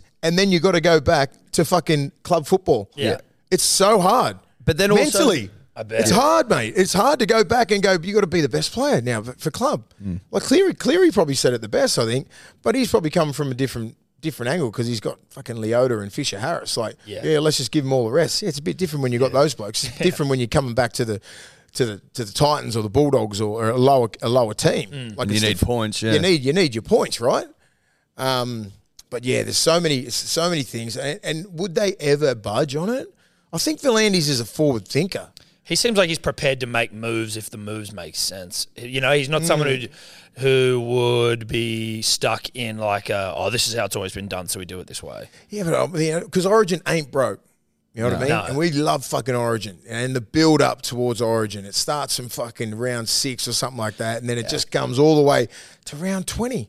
I know. Do you know what I mean? Like we've talked about crazy. Origin. It's fucking crazy. taxing It holds and mentally taxing on yeah. the players. Like you got to be up all the time. Club football, fucking Origin football, playing your best football. You could get dropped. You could be injured. There's a lot of things going on in these young kids at the moment. And it's like you got to deal with social media. You got to look at like Luai. He cops that shit all the time. All these other players, like Tom's getting injured. Like it's fucking hard to maintain that fucking top level. Now look at Teddy. Teddy's, he's been dominating 17, 18, 19, 20, 21, 22, 6 years at the top, and everyone's just thinking he's done because he's played so much football. Yeah. In those 6 years. Yeah, he's And probably... a you know World what I mean? Cup last year as well. Yeah, the Yeah, World like Cup it's just into- fucking, there's some big fucking long years. And every finals series he's been Like playing I remember in in 2004, I think Minnie and I played, I think he played 42 games and I played 41 in how long? in a year. Oh, wow. Yeah. Hectic. It was just like, and that was all rep football, That's the city average country. career length of a fucking footballer. Yeah, and we played that. Literally. We played that in one one year. season. That's And it was just wild. like, and we just laughed because you're 24. Yeah. Gives a shit. You're still fit as fuck. Do you like? I look at you sometimes and I'm like, is he training still regularly, or are you one of those lucky bastards who's just jacked? No, I train smart, man. I'm in the middle of I fast a lot. I'm 4 hours into a 72-hour fast. Oh, really? Yeah. What's So what I just do it for the health benefits. does it? And are there? Because There is, man. I mean, I just got to think, like, just say your body's constantly just working on just your digestive system and your fucking brain and everything, you know, like food, all this kind of stuff. So it just gives your body a bit of a rest. How And it gives you chance, gives your body, like your knee and and other injuries that you have, fucking time to give all Focus the on good nutrients on that. Right. Do you know what I mean? So if you can do it, like, and it's something that you don't just roll into a 72-hour fast. I mean, like, I'd usually do like 24 hour, like 36 hours, and sort of just try and dabble with it, you know. Like, and I do that. Plus, I train like at E-Lab, different training, right? It's like they have, you know, it's not all about weights, all that kind of stuff. It's more about functional mobility and movement, a heap of core stuff that makes me feel. I don't walk out of the gym going, fucking my neck is jacked up and all that. You feel longer and taller and like you just feel stronger. okay. And I just try and eat well, you know. Like when you get older, the amount of education and knowledge that's out there. Oh, yeah. Fuck, mate. You'd have to be an idiot. You know, if you wanted to get in shape, you can get in shape easy. Yes. You know, so and I'm a role model to these young kids, and I've got to be a trainer. I don't want to look like a fat mess. You know what I mean? I still want to do the drill. I still want to do the drills and that with them, and show them.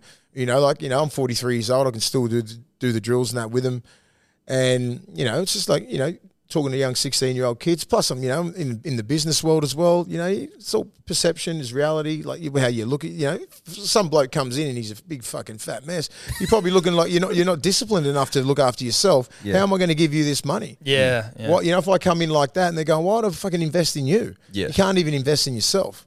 It's a great point. You know what I mean? So like I look at that and like, so I've got really good people around me, like really they're like that. You know, like they're fucking worth a lot of money, and it's all, It's all that. That's how they think. They're like, if you come in there looking like an absolute mess, you're not going to get nothing. Do you train every day? Yeah, try and do something every day. Yeah, okay. And so so just on the fasting thing. Yeah, I was going to say, Fasting's how often do you mad. fast? Like I'll do like 24 hours, but mostly every day. Like so, I'll eat just one meal a day.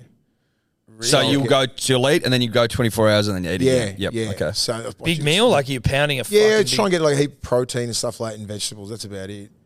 Try and Wow. stay off bread and all that sort of shit. And you're But I'm hungry? just saying, no, I'm not hungry. No, once you get past that, so like I got past last night, I'll power through today, and it'll be like 48 hours, and I'll get through tonight, and then like it'll be hard to get through Origin, right? Yeah, right. Because there's a lot of fucking piss and there's a lot of like You're just on water. Would you have any? Yeah. You have juices or? lemon, squeeze some lemon in some lemon tea and all that kind of stuff.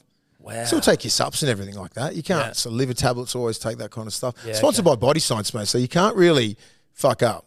You know what I Okay. mean? Like everything like that. They're so good, you know. Like, but they've got everything there. So, I don't know. Like I think when you get a bit older, like I'm 43. Like I don't want to just get all. I just want to get old. Yeah.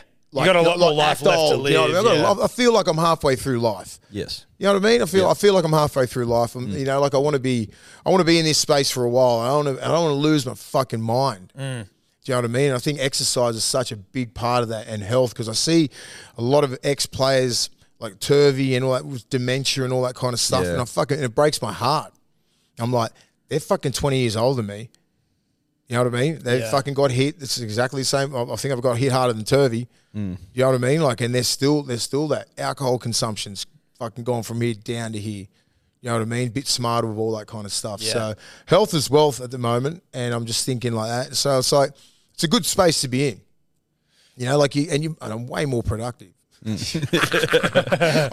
get it twisted. I still love having a fucking good time. Yeah. Yeah. But I choose my moments. Yes. A bit more selective. Yeah. And when you get older, you know, not everyone's a bunch of fucking raging alcoholics. Yes. I mean, depends who you fucking hanging Who with. you're hanging out if with. I fucking stay You here any find longer, the Roselle will be open. But, you know, you just got to choose. You know, most of my real close mates, they're all, you know, into businesses and, like, really successful, and they're all fucking focused all the time. So you are, like, a part, you know, I mean, you what do they say? Like, the company you keep. the company yeah. you keep, and they're all fucking focused, and they're all health and all that kind of stuff. And then I've got some other mates who don't mind I love having a good time, but they're focused as well. So everybody's in the same sort of mind space, which is good, because you don't want to hang out with blokes still going on benders, No, exactly. Like you just. because you just fucking do it. Yeah. Because it's still in me. Yeah. I just suppress it. Yeah, exactly. Do you know what I mean? You're Like, the I'm not- Hulk. out. I know what I'm like. You're the I know Hulk, what I'm mate. like. I'm just Yeah. like, it's like a fucking. And if I want to go, I'll go. Yeah. Big Like I'm not Willie one of is- these. he I'm still not one of these. existed I'm not one of these guys who's going to go. Oh no, I'm fucking done with everything, because I know what I'm like. Yeah. You got to know what you got to know what you like. You can't just go say, "Man, I'm off the piss for fucking 6 years." No way. You were I think you were saying on James Graham's podcast, I may have got it wrong, but like you were talking about taking mushrooms. Yeah. And that's not so much in the bender sense, though. No way. No. No way. Well, we just legalised psilocybin in New South Wales and Queensland. I'd heard about that. Well, I think I'd heard it mentioned on like the radio or something. But Yeah. I love mushrooms as well. Yeah. Again, look, I don't mind having a rip and tear, but also like I feel there's like a massive benefit Huge to benefit. taking them. Yep. That I'd never taken them until maybe like 3 or 4 I years think you ago. got a really bad rap because they were in Bali and you're taking a shake and you're all pissed and then just Yeah. start spinning out. I said, I was never like that. I never used to take that sort of stuff. One of my mates was like sort of into it for the proper reasons, right? Like for your brain, your cognitive sort of start, you know, your neuro passages start connecting again. And that's what really fucks up. I'm not a neurosurgeon, so I'm fucking paraphrasing here. Don't worry, that's Yeah, never a week. but you know what I mean? Like, so both sides of your brain turn on, right? Both sides, and it's fucking real. It's really good for you, especially if you start worrying about CT, you start worrying the HIA, the amount of hits that you've copped, all that kind of stuff. So just microdosing and all that kind of stuff and taking stuff, the studies are amazing. So if you do your research on the stuff, you'll be like, this is fucking, where has this been? You know what I mean? Like, and you've probably taken them, and you've taken them. Like, it's like, and you don't take them and go out in the street, do you? No. There's fucking no way. You do it properly. You sit at home and you like listen to some music and stuff like that, and just fucking close your eyes, concentrate, wear one of those things over your fucking eyes, and lay back and just fucking go. You know what I mean? And it's just like it's another world. yeah. Do you know what I mean? Like, and I don't do this fucking every day. I'm not condoning it. Each to their own. But There's a way I found there's a way that it sort of allows you to take like a mental inventory. Like you can sort of, there's obviously the the trippy sort of shit, but just like being able to sort of, go through and sort through your thoughts and your mind and just generally see things a bit more clearly or from a different perspective. It's clear. It's right. It's like, it's clarity, right? And, and like a lot of things I started dabbling in it when I retired and stuff like that, and like what was I going to do, and like things like DMT and all that kind of stuff, and just that sort of spiritual world. Like I was always wondering, was my dad there when I was playing? That was big was big for me, and then like I did that and I saw my father. Really? Yeah, and he said, "I'm proud." I was fucking in tears. I was just like bawling my eyes out and all that kind of stuff. And like he was there. He said he was there. Like I'm sitting there talking to him like it was a vision. You know what I mean? Like, and this is I'm like, how's this? If anyone doesn't know what DMT is, it's like that dimethyltryptamine, which is like in your pineal gland. We produce that anyway, and that's what makes you dream.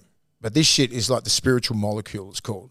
Do you fucking research on it? You know what it is? Yeah, no. Yeah, okay, so I haven't had it. Yeah, but like, and I saw that and I saw like, what am I going to do after football? And I had like visions of like a Spartan, which is a warrior. And then it had like my partner and my little baby there. And it's like, this is over with.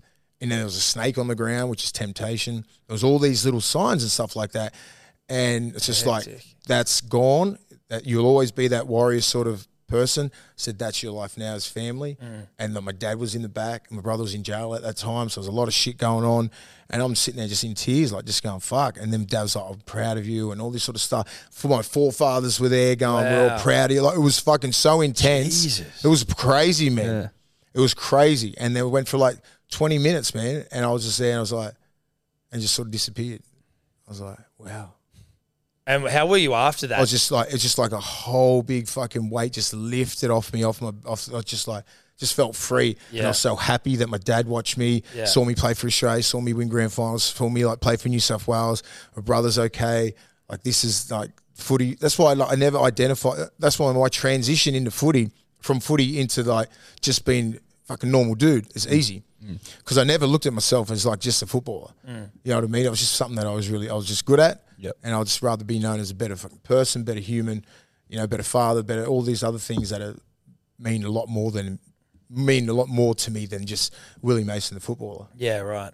So the things like that have helped me along the way with just dealing with things like, because a lot of people just don't know what they do after footy. Yeah. Because they only identify as a footy player. Well, I'm only fucking mate. The amount of skills that you learn as a football player, the leadership skills, all this kind of stuff, mate.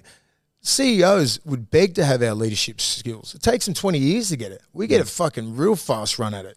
You know what I mean? Like everything that we learn, like you put that into a normal job, everything that you did in footy, people forget about that. Like how disciplined you are, how focused you are, like everything that you are as to be a great football player. You put that in as whatever job you're going to do, you will nail it. You know what I mean? Like it's not that. You know what I mean? Like people just forget, I'm just a football player. Fuck, I'm going into this other. I don't know what to do. No, you just got to go, well, whatever I fucking just focused on there for your last 20 years or 15 years, put that same energy into that. Yeah, and the skills that you've acquired. And the skills because of the skills that you require and you've required, they're fucking phenomenal. Yeah. It's a different way of looking at it. It's a far more positive way of looking at it, because you hear players that just get really stuck in a rut after they finish playing, almost just get consumed by... a loss almost, like the loss of the life they had. Yeah, and they do, and that's quite sad, isn't it? Yeah. Because that's why I try and tell these, like the players, even the current, like the retired players, mate, we've learned so much as players. You just got to channel that energy in everything that we've learned into whatever you're doing. Because you've already shown a level of like commitment to being successful. Like all these words that you need to be great at football, you put that into something else, you're going to be great at that. Yeah, your work ethic, all this kind of stuff, discipline, punctuation, all that kind of stuff. Just like, I don't know, it's just not. It doesn't seem that difficult to me. You've obviously achieved many things in the sporting world. Where does making the finals of Hell's Kitchen? Yeah, I should have won that. You know, fucking Deborah. I love Debbie, mate, and I've got a great relationship with fucking Marco Pierre White still. Do you? Yeah. So how does Hell's Kitchen work exactly? What was that experience? Well, it was all about like teamwork, And like, what There have you I go. been? What have I been doing for the Yeah. last fucking 17 years? Like, just like you had the strongest team, got everything delegated, and I did that for fucking years. So like, it wasn't about necessarily being the best cook, because Deborah, the lady who won it, was the best cook. You know what I mean? She's a mother, she's a grandmother, she loved cooking for her. Like, and I would have felt bad if I beat her, because like I was the captain of my side. We had Gaz from fucking Geordie Shore. So Did ya? Oh, yeah. Gaz. So me, Gaz The and I, parsnip or whatever Gaz and I his name. fucking worked. We killed it. We killed it, and we could have. We had an option to get rid of Deborah because she was the weakest in that thing. I said, not fucking getting rid of Deborah. She's a legend. Yeah. You know what I mean? But we could have if we were being snakes. Yeah. You know what I mean? I'm like, Yeah. and I'm like, no, we're not getting rid of fucking Deb. She's a legend. Yeah. You know, she's the original fucking Pippa. She's the OG Pippa. Yeah. Anyway, so I'm like, so we end up getting to so us three were in the final three, Deb, Gaz, and myself, and then like she won. Are you in that situation? Are you sometimes a bit like, fuck, life's funny or like was- weird? Like yeah. I'm in this fucking cooking learned how to show, fucking cook with Marco and I've got Pierre-White. the Could dude- you cook before that? I could cook okay, but I'm ask Rennie and all the boys, mate. They come over, I'm cooking meatballs and steak and stuff like that.